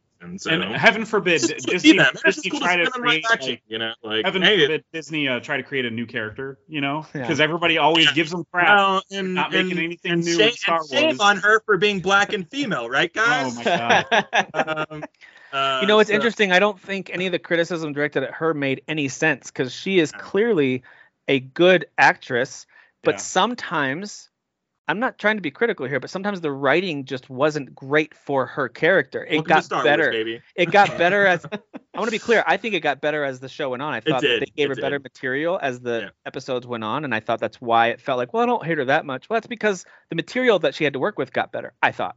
Well, and another thing I always see, it's like, well, she was just so emotional. I was like, well, yeah, you follow the dark side by having emotions. That's the whole. That's the whole story, guys, that we've been doing since the beginning of all this. That the dark side is giving into your emotion. So that's why Kylo Ren throws tantrums, and we didn't like it then either. And Reva doesn't like it, but Vader in this show throws tantrums big time, and we love it. Everyone nom nom nom nom nom, where everyone's eating it up. So it's okay that he does it, but any other Sith, God forbid, ever have feelings about it. Well, also, I mean, for God's sakes, this guy that was a Jedi just came waltzing in and just started murdering kids. Of course she's gonna have emotions. Traumatizing, man. And the rage, like you said, connected to the Sith stuff. Did I now when in her flashback, did she get stabbed as a kid and survive that? She did. She got stabbed and survived. Yeah. So Okay, she like survived underneath like the bodies of her friends, which I thought was dark, super dark, you know. Which Jeff and I were also talking. It's like, you know, there are articles where it's like, this show was darker at one point. And I was like, man, if it was any darker, you couldn't have it on Disney Plus. You know what I mean? Like, it was already skirting the line of like being. Vader walks into a town and just starts murdering people. Dude, snapping necks. Yeah, like... snapping necks and like killing kids and like, you know, and it's one of those things where I'm just like, this is what Vader in the Disney era has never, like, we've gotten the coolest version of Vader ever with Rogue One and this and stuff like that. Like, Vader's back and he's the coolest bad guy ever, you know, and like that's because of Disney's like tutelage. Or closing scene of Rogue One, one of the coolest things Star Wars has ever seen. Yeah, and we get a lot of that in this. Like, there's moments where Vader's like walking really quickly into a room because he's frustrated, and I'm like, boy, look at that guy walk. Like, it's just there's a presence of him physicality wise. Can I just say something? So like, obviously Star Wars started in the 70s, right? Or late 70s, 77? 77. Yeah. 70. So like, not to sound like a jerk, but like, I think Vader is inherently a little goofy looking. If I'm going to be honest, I think it's like something, I don't know. I think it's something about the helmet is a little goofy looking, but he walks into a room and you're like, I'm like, holy shit, what's this guy's about? I gotta pretend to take a phone call real quick. Yeah, like it's still he has a you're right. Yeah. He has a presence. I mean, Hayden Christensen, I think, in my opinion, but. Yeah, I don't get that at all. But the other part I do. Hayden had to like go through like training of how to like walk like Vader and stuff like that. Like he went through like a 6-week like walking. Yeah, because he never actually got to walking. Vader. Yeah, right? so like that. A lot of like there's 3 people playing Vader in this show. You know, I was gonna say it wasn't always just like the Mandalorian. You know, like there's the Sword Master. You know, who does a lot of the shots like in the combat scenes. There's the tall guy in the suit, so anytime he needs to be standing next to someone to make him seem like he's taller than everybody, that guy's in the suit, and then Hayden's in the suit the rest of the time. So just like the Mandalorian, it takes like 3 different people to like play these characters. My head hurts just trying to think of the logistics of putting together those shots, man. No thank you to any of that. So in general, I thought they did a pretty good job with Reva's storyline, even though I kind of guessed it when they put out the tweet. We're excited to see her story unfold. I was like, oh, okay, she turns good at the end. Like, I saw it coming before the story told me it was going to happen, so I was a little annoyed. The show opens up. I was going to say the show opens up like on you seeing a girl. I was like, oh, hello, you know, like I caught it immediately. I was like, hey, that's probably Reva, you know. Same here. I wouldn't have known she's going to turn good. Because I didn't, so maybe you guys knew that this character existed before the show started. I'm just going in as a user. I wasn't aware, yeah. No, she's a brand new character of the show. No, I know. I'm just saying, you guys are sounding like you're saying as soon as you saw a character, you knew she was going to turn good at the end. No, I'm just saying that the second I saw a little black girl in the very first scene of the show, I go, that's Reva. Like I didn't know that Reva was a name before the show started. Well, I just knew because we saw trailers of her in the trailers. Okay. You know, you see. When you're watching an Obi-Wan Kenobi trailer, Reva is in the trailers. So, like, I was like, oh, that's the Inquisitor that's going to be hunting everybody is this little girl in the first scene of the show. I had no idea she's going to turn good. That's not what I'm talking about. Okay, fair enough. That's what I was trying to say was that, unfortunately, in this day and age of social media, when we don't have to go into a discussion about what happened, who said what, and whether or not it was overreacted to, overanalyzed, or given too much of a platform. But on the other side, unfortunately, because Disney needed to defend their actress, which they shouldn't have to defend her from this horrible stuff that's being said. I agree, they shouldn't have to. But the way they defended her, at least for me as an average Twitter scroller, I was like, oh, she's going to turn good. Because they said, we love Moses and we're excited about the character Reva and watching her story unfold. What else could that mean? I'm sorry, but I feel like Disney spoiled their own character. Maybe that's just for me. Maybe that's only a Tim problem, but as soon as I saw that, I was like, she's going to turn good. So I was kind of waiting for the good turn to happen. So when they revealed, like, oh, she was one of the kids, I'm like, yeah, of course she's trying to kill Vader. Like, that to me made it disappointing, and that's just because of the nature of our social media world that we're in, and I shouldn't have been reading it. That's not even like a point that needs to be used to, like, not harass a human being who's playing a character. Like the fact that that's even, like, even having to be said is insane. Like, correct. It was nice seeing the cast stick up for each other. I felt like the sequel trilogy cast, like, no one was really backing anybody up. Again, that's why I'm separating those two things. Like, they needed to support her. The cast supporting her is great. That's Yeah. awesome. But the way they worded that, like, it's almost like they were telling people, this is what me. I felt like they were almost telling everyone, don't worry, she's a good guy. You'll like her at the end. That's what it felt like they were communicating with. We're excited for her story to unfold. When you I say that definitely about didn't, a hateful get villain, that, but I kind of saw, again, like when we were a few episodes in, I was like, oh, I kind of see where we're going with this, you know. Yeah. So I think I figured out maybe organically. But so trying to separate from that, I was like, I think I liked what they did with her story. We've seen it before in Star Wars. I said the same thing Kyle was saying earlier. The guys, this has been done before, and I thought they did a pretty good job of it. I liked the reveal that Vader's known all along, and like he kind of led her along to believe she was moving up the ranks and getting closer to him when she really wasn't. Like I liked all of that stuff. I thought that was well done and well played out. And it kind of made the earlier episodes make more sense. So I liked that. I overall enjoyed her storyline. And if they bring her back in future stories, I'm interested to see what they do with her. Yeah, we got another Force user just out in the universe during a time where a lot of people during the original trilogy was like, "What's the Force?" Right. So yeah, that's fun. That's fun. made up nonsense. Yeah. Totally Han Solo. I've been around to a lot of places and never heard of that. It's like, dude, the Jedi existed 30 years ago, dude. I don't know why you're. So the universe is infinite. So I mean, sure It was that in this a didn't galaxy that exist. was far away. Just don't worry about it. The overall Obi-Wan storyline, I thought the way that they circled it back at the end was very, very satisfying, all the way down to that final battle where, you know, over the last few episodes, he started to kind of get back to his old self. I liked watching the rust fall off of him. Both in terms of his ability, but also his confidence and like who he really is, his identity, kind of figuring out who he is, like remembering who he is, kind of that Mufasa moment, like remember who you are. Like he kind of had that where he remembered, oh yeah, I'm one of the best Jedi that's ever lived, and so I'm gonna do some cool stuff. The freaking scene where he just lifts his hands up and just starts pelting the shit out of rocks. Vader for like Not a even full rock, minute. Boulders with boulders. Yeah. So cool. Like, oh my gosh, like that was amazing. I actually said out loud when that happened, I was like, Dragon Ball Z. Like for some reason that just made me think of that type of a fight where he's like, that he area almost had like a smirk on. He had a smirk on his face too, a little bit, right? Like a tiny bit, like a little bit of a smirk. Yeah, I think he did. Yeah. Even the area they were fighting was very Dragon Ball Z, like just like stalagmites or stalactites coming from the ground. Everyone who was complaining about the line in episode 4 where he says, "Last time we fought, I was a student, you were the master," or whatever that line is, right? And then they're like, "Well, look, he just got his butt kicked in the junkyard with the fire and all that stuff." Okay, well that now no longer holds any water. That complaint doesn't even hold water because what just happened here in this final duel. Yeah. You saw who the master was. He was still calling him master too, so it's like in his mind, those pieces of Anakin were still like calling him, you know. So it's like, but after this fight and after he gave it all away, or after he like stopped this obsession and killed that little part of Anakin, like, he's the master now, you know. So again, a lot of lines and moments actually recontextualize a lot of stuff from episode 4, 5, and 6 in ways that enhance it for the better, you know. I think so.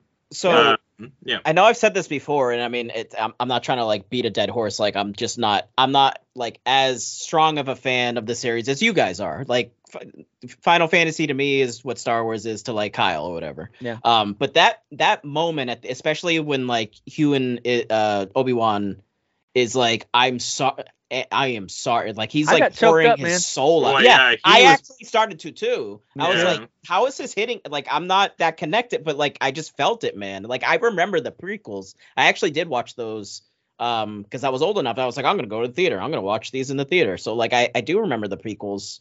I don't have any strong opinions about them, negative or positive necessarily, but I felt the emotion there. Like it definitely hits you. That was good. That was really good. I thought that was good. And then I thought, there was another moment that hit me. It's when he's describing the parents. Oh my god! Yeah, I got because in that he was finally able to see Anakin for like he separated the two in his head finally. Like Anakin is Anakin, so he was able to say nice things about Anakin for the first time. Right. And like the way that he just described it to her, like to Leia, and even just like Leia looking over and she's like, "Well, I've got parents. I don't need to know more than that." You know, like I was like, the whole thing was very this sweet. is like really, and good. Yeah, so good. And way to like connect it to Leia. Like here we are. Like now we know he has this actual deep connection, not just to Luke necessarily, although he's just kind of protecting Luke from afar, right? But like also he went on this journey saving the almost other Leia, Skywalker. He had a higher connection with right. than Although I saw people bitching because in the original like I saw somebody a comment somewhere or something. They were like, "Oh, so like then why didn't she show more emotion when Obi-Wan died in the original trilogy?" It's like, well, they didn't know they were going to connect it this way. Right. So that's what I was talking about at the beginning. Like, Sure. not every pipe in the building you're building is going to connect perfectly through the rest of the neighborhood. Right. Like, you let that part go, because that's true. Now that we know they had a very close bond, I actually have said this too. And it was like, should it bother me? You know what? No. And I think Kyle George said didn't even think to make them siblings until like episode 8. Right. So, or but 7. Kyle, wait, 8, 7, 8. Kyle said something that jumped out to me. He said, 5 and 6, said, maybe? this is what happens when you tell a story out of order. Not only out of order, but you have different storytellers with different styles, and they have different like this thing has warped and shaped. The fact that it stayed as canonized as it has is impressive. Well, and also, can I just say, and I brought this up and kind of as a joke, but I really meant it as like a real like kind of counterpoint or whatever. She just lost her whole planet. You know what I mean? And she wasn't too cut up about that. You know what I mean? So it's allowed for her to just always be showing face because she's the princess and a senator and also a rebel leader and stuff like that. She's probably not going to be walking around going, "Oh, Ben, oh, Alderaan," you know, right, like, oh right, my God, you know, exactly. Like, Ben, I haven't constantly seen you keeping in like it's part of her character years. to keep like a face, you know, because she is like the leader of the rebellion. So if she shows any kind of weakness, you know, like. It may not. So the bullshit. Well, I mean, it's just like, you know, I think you can make that assumption just by like knowing her character, you know. But also, these stories were told out of order, 30 years apart, and yada yada. So, right. Well, yes. Do you think when they made A New Hope, was that 35 years ago? How many years ago is that now? 45 years ago, right? Sure. Yeah. I'm trying to do math. I'm not here to do math. It's Saturday, dude. Dude, they made A New Hope 45 years ago. How dare they not know that there was going to be a series in the future where they were going to connect the young Leia with Ben, and she should have reacted. When we have the technology, we're going to tell a story. You know? So, again, those are elements of, and you just got to let it go. You know? Even I, as someone who loves almost everything that's Star Wars related, I was like, that's fine. What they did here was fine because boy, did they tell a good story. And Ben and Leia had a real connection. I loved their bond by the end, and it was very moving. So, none of that stuff. Yeah, and really just making the prequels not seem cheesy. They made the prequels way better, I think. It just made them seem like so much darker. Really, like taking really the essence of like what like Anakin, what happens to Anakin. Well, even just seeing that clone trooper who's like a vet, like in his armor on the streets, homeless. I was like, boy, there's some social commentary here. Whoa, like that was good. You know, throwing vets to the side when it's not wartime anymore. You know what I mean? Or they're obsolete warriors. You know, we're just gonna throw them out and not take care of them. You know, like it was dark. That's some dark stuff. And the amount of like in the prequels, Anakin ignites his lightsaber and it cuts. In this, we see him swinging low. You know, there's a lot of like you see a lot more of him actually like pseudo slicing through little kids. You know, so it's like they really made everything a lot darker here. I feel like it'd be remiss to say like my favorite part is when he gets his like helmet cut in half. Dude, and you see like his burnt like body underneath there, and that whole exchange where you hear him, but you hear tones of the mask as well. Didn't you love the audio work there between But also there's a very cool like there's a moment where he's like, "You didn't kill Anakin," and the blue is flashing on his face, you know, and you're like, "Oh, it's Anakin." You know, is Anakin like showing his face here? And he's like, "I killed Anakin." And then you see his red lightsaber take over the lighting of his face. And then you see his yellow light. And I'm just like, boy, they spent so much time on making sure that because I don't remember in anything ever lightsabers lighting up like this, like lighting up everything around them, lighting up people's faces. Like they really made sure to like use that as a thematic tool, you know, in this I was gonna say in old movies, like they don't even omit light at all. You know what I mean? So like they don't omit light on anything. So it's so interesting to see like lighting off of like Vader's helmet. Like you see the fire. It was like you said, they didn't light up in the original trilogy. The prequel trilogy are probably all CG. With a plastic toy or whatever, and practically. So now they're actually using lighting, and I think the sequel trilogy did it a little bit with you started with Last Jedi when he's like, Ben is or whatever, Kylo is. You really see it in that scene. Yeah, you see it in that scene. The lightsaber, Yeah. Damn, that's it's good stuff. It's definitely the background. They purposefully had the kind of like it is a pretty because it's dark and it's just kind of like these like just gray, very gray, rocky background. So I think they just like purposefully had that sort of almost like really plain background to have the lightsabers really emphasized. It was great. Which was a great move. Also, just like the moment like where like Obi-Wan, he's standing with like his back towards like all the like mountains and stuff like that, and Vader's coming from nothing, like it's just like a barren wasteland behind him, like so it's just so cool to like just see that or whatever. There's like this backdrop moment where you see the moon. I guess they're on a moon, so it's the planet in the background. And then Obi-Wan standing here and Vader standing over here, and I'm like, that's a background. You can download that and put on your your desktop right now. A lot of cool moments like that. Qui-Gon showing up, pretty cool, dude. Big time. For like 6 seconds, like who cares, man. Money. But it was just funny. It's just funny him showing up the set, like if y'all have got to see his Atlanta cameo, I'm telling you, you're gonna die. Like, it's so funny. Dude. Atlanta cameo is great. Yeah. If this is the last time that we see Obi-Wan, I know there's rumors of second season, maybe, whatever. If they don't do a second season, I'm happy with what they did here. Yeah. And the implication of this is how he was able to get the final training he needed to do what he does in A New Hope. To kind of disappear. Like, I'm happy with that connection. I think they're good. I could see bridged enough, I think. Yeah. I think it is too. I don't really need more of this. I am not saying I wouldn't watch it day one. I totally would, because I love Ewan McGregor and I love Star Wars, so I totally will. I'm just saying I don't need any more of that. And I think they wrapped it up in a very smart way that allows it to be like, if this is the final Obi-Wan story, it's great. We're good. And you don't have to do more. Give that Leia kid a show. Yeah, give her own show. She's great. Give her own good little actress. Let her grow up a few more years and give her own teen Leia. The teen years. Yeah, give me a Dawson's Creek on a different planet or whatever. Give me one of those. Yeah, why not? Yeah. The last thing I wanted to make sure we mentioned is they did allow Ewan to give a hello there before the show was over. Yeah, you had to have it. Yeah, I like how they saved it to like the last moment though. Because there were other opportunities he could have said it throughout. He said hello to that to Zach Braff, and like I'm like he's like hello, and that's the end of my greeting to you. Yeah, and that's all because I've never said anything after that ever.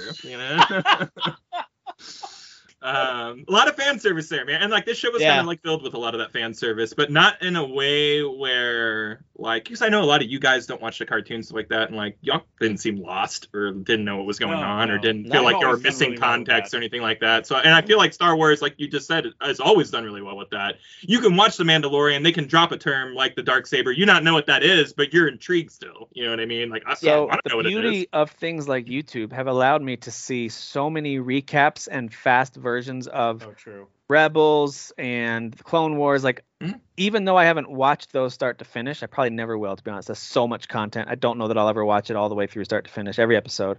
I have seen the recaps and clips of all the major storylines. I knew what the Darksaber was when it showed up in The Mandalorian. I know who the Grand Inquisitor is. Like, I've seen these characters and I'm aware of who they are based on the cartoons. So that helped, of course, a lot, because I'm a big fan of it, enough to sit there through hours of YouTube content. But I don't think I would have been lost even without that stuff. Well, no, that's the thing. That's what's cool, is even if you didn't do the homework, like I don't feel like you would have been robbed of much. So. You know what I mean? But for people like me who like do the homework at all, and I'm still like, I'm like a walking encyclopedia for all the extra stuff that is there that isn't important to anything except for idiots like me who devote their life to it. Like that layer is there for me as well to enjoy. So it's just like, I feel like they're really nailing it. Like, I'd say whatever you will about Disney, like buying Star Wars, but Disney knows how to reach broader audiences. They just do. That's their whole entire business plan is casting out the biggest net possible or whatever. So whether that's by like making Pixar movies like not age gated, so like kids and parents can enjoy them alike, just they're doing the same thing with Star Wars, not just with age, but just with the level of fan that you are. Like all fans are welcome. Just come on in and enjoy the content. Not many do, to be fair, but it is a pretty open platform for people to come in and enjoy it at their level, without having to do like the extra work. Yeah, I will say that the one thing that I wish we knew more about was Wade, because they were really sad about Wade, and I still don't know. Do you guys remember that in that episode at the end when they were like, Wade? Yeah. What happened to Wade? I don't remember. He was the guy in the other snowspeeder who got killed. So like the Asian girl who's Deborah Chow, who directs and writes all the episodes. She survived, but like Wade, the guy in the second speeder, died. Yeah. It's just really funny to me that was a really sad moment on that episode. But I mean, they had mentioned earlier that they're not soldiers, so like we don't fight, we just help people. So when one of them died, that's why Tala was like, well, I guess you're soldiers now, which I thought was a really shitty thing to say after someone just died. Yeah. I was like, that's kind of, why would you say that?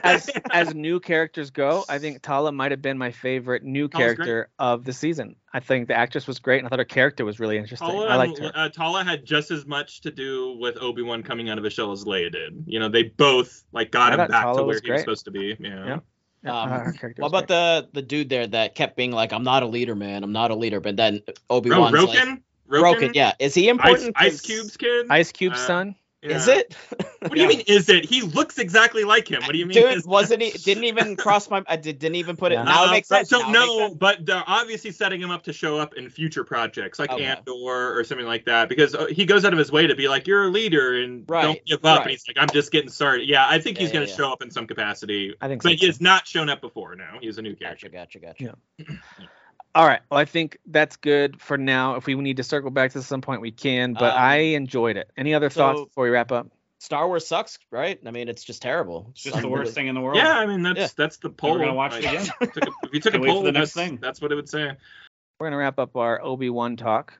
And listen, there's plenty of other places we could go with this. I don't know if Jeff's going to fall asleep because of the stuff he ate that's now wearing off. But we're going to... Well, he's pulling a Derek now, so he's falling asleep. Yeah. What? I have been awake this whole time. You just couldn't see me. All right. Thank you guys for listening. Thank you guys for being here. Right? That's what gummies do, right? You can't see me now? Yeah, that's right.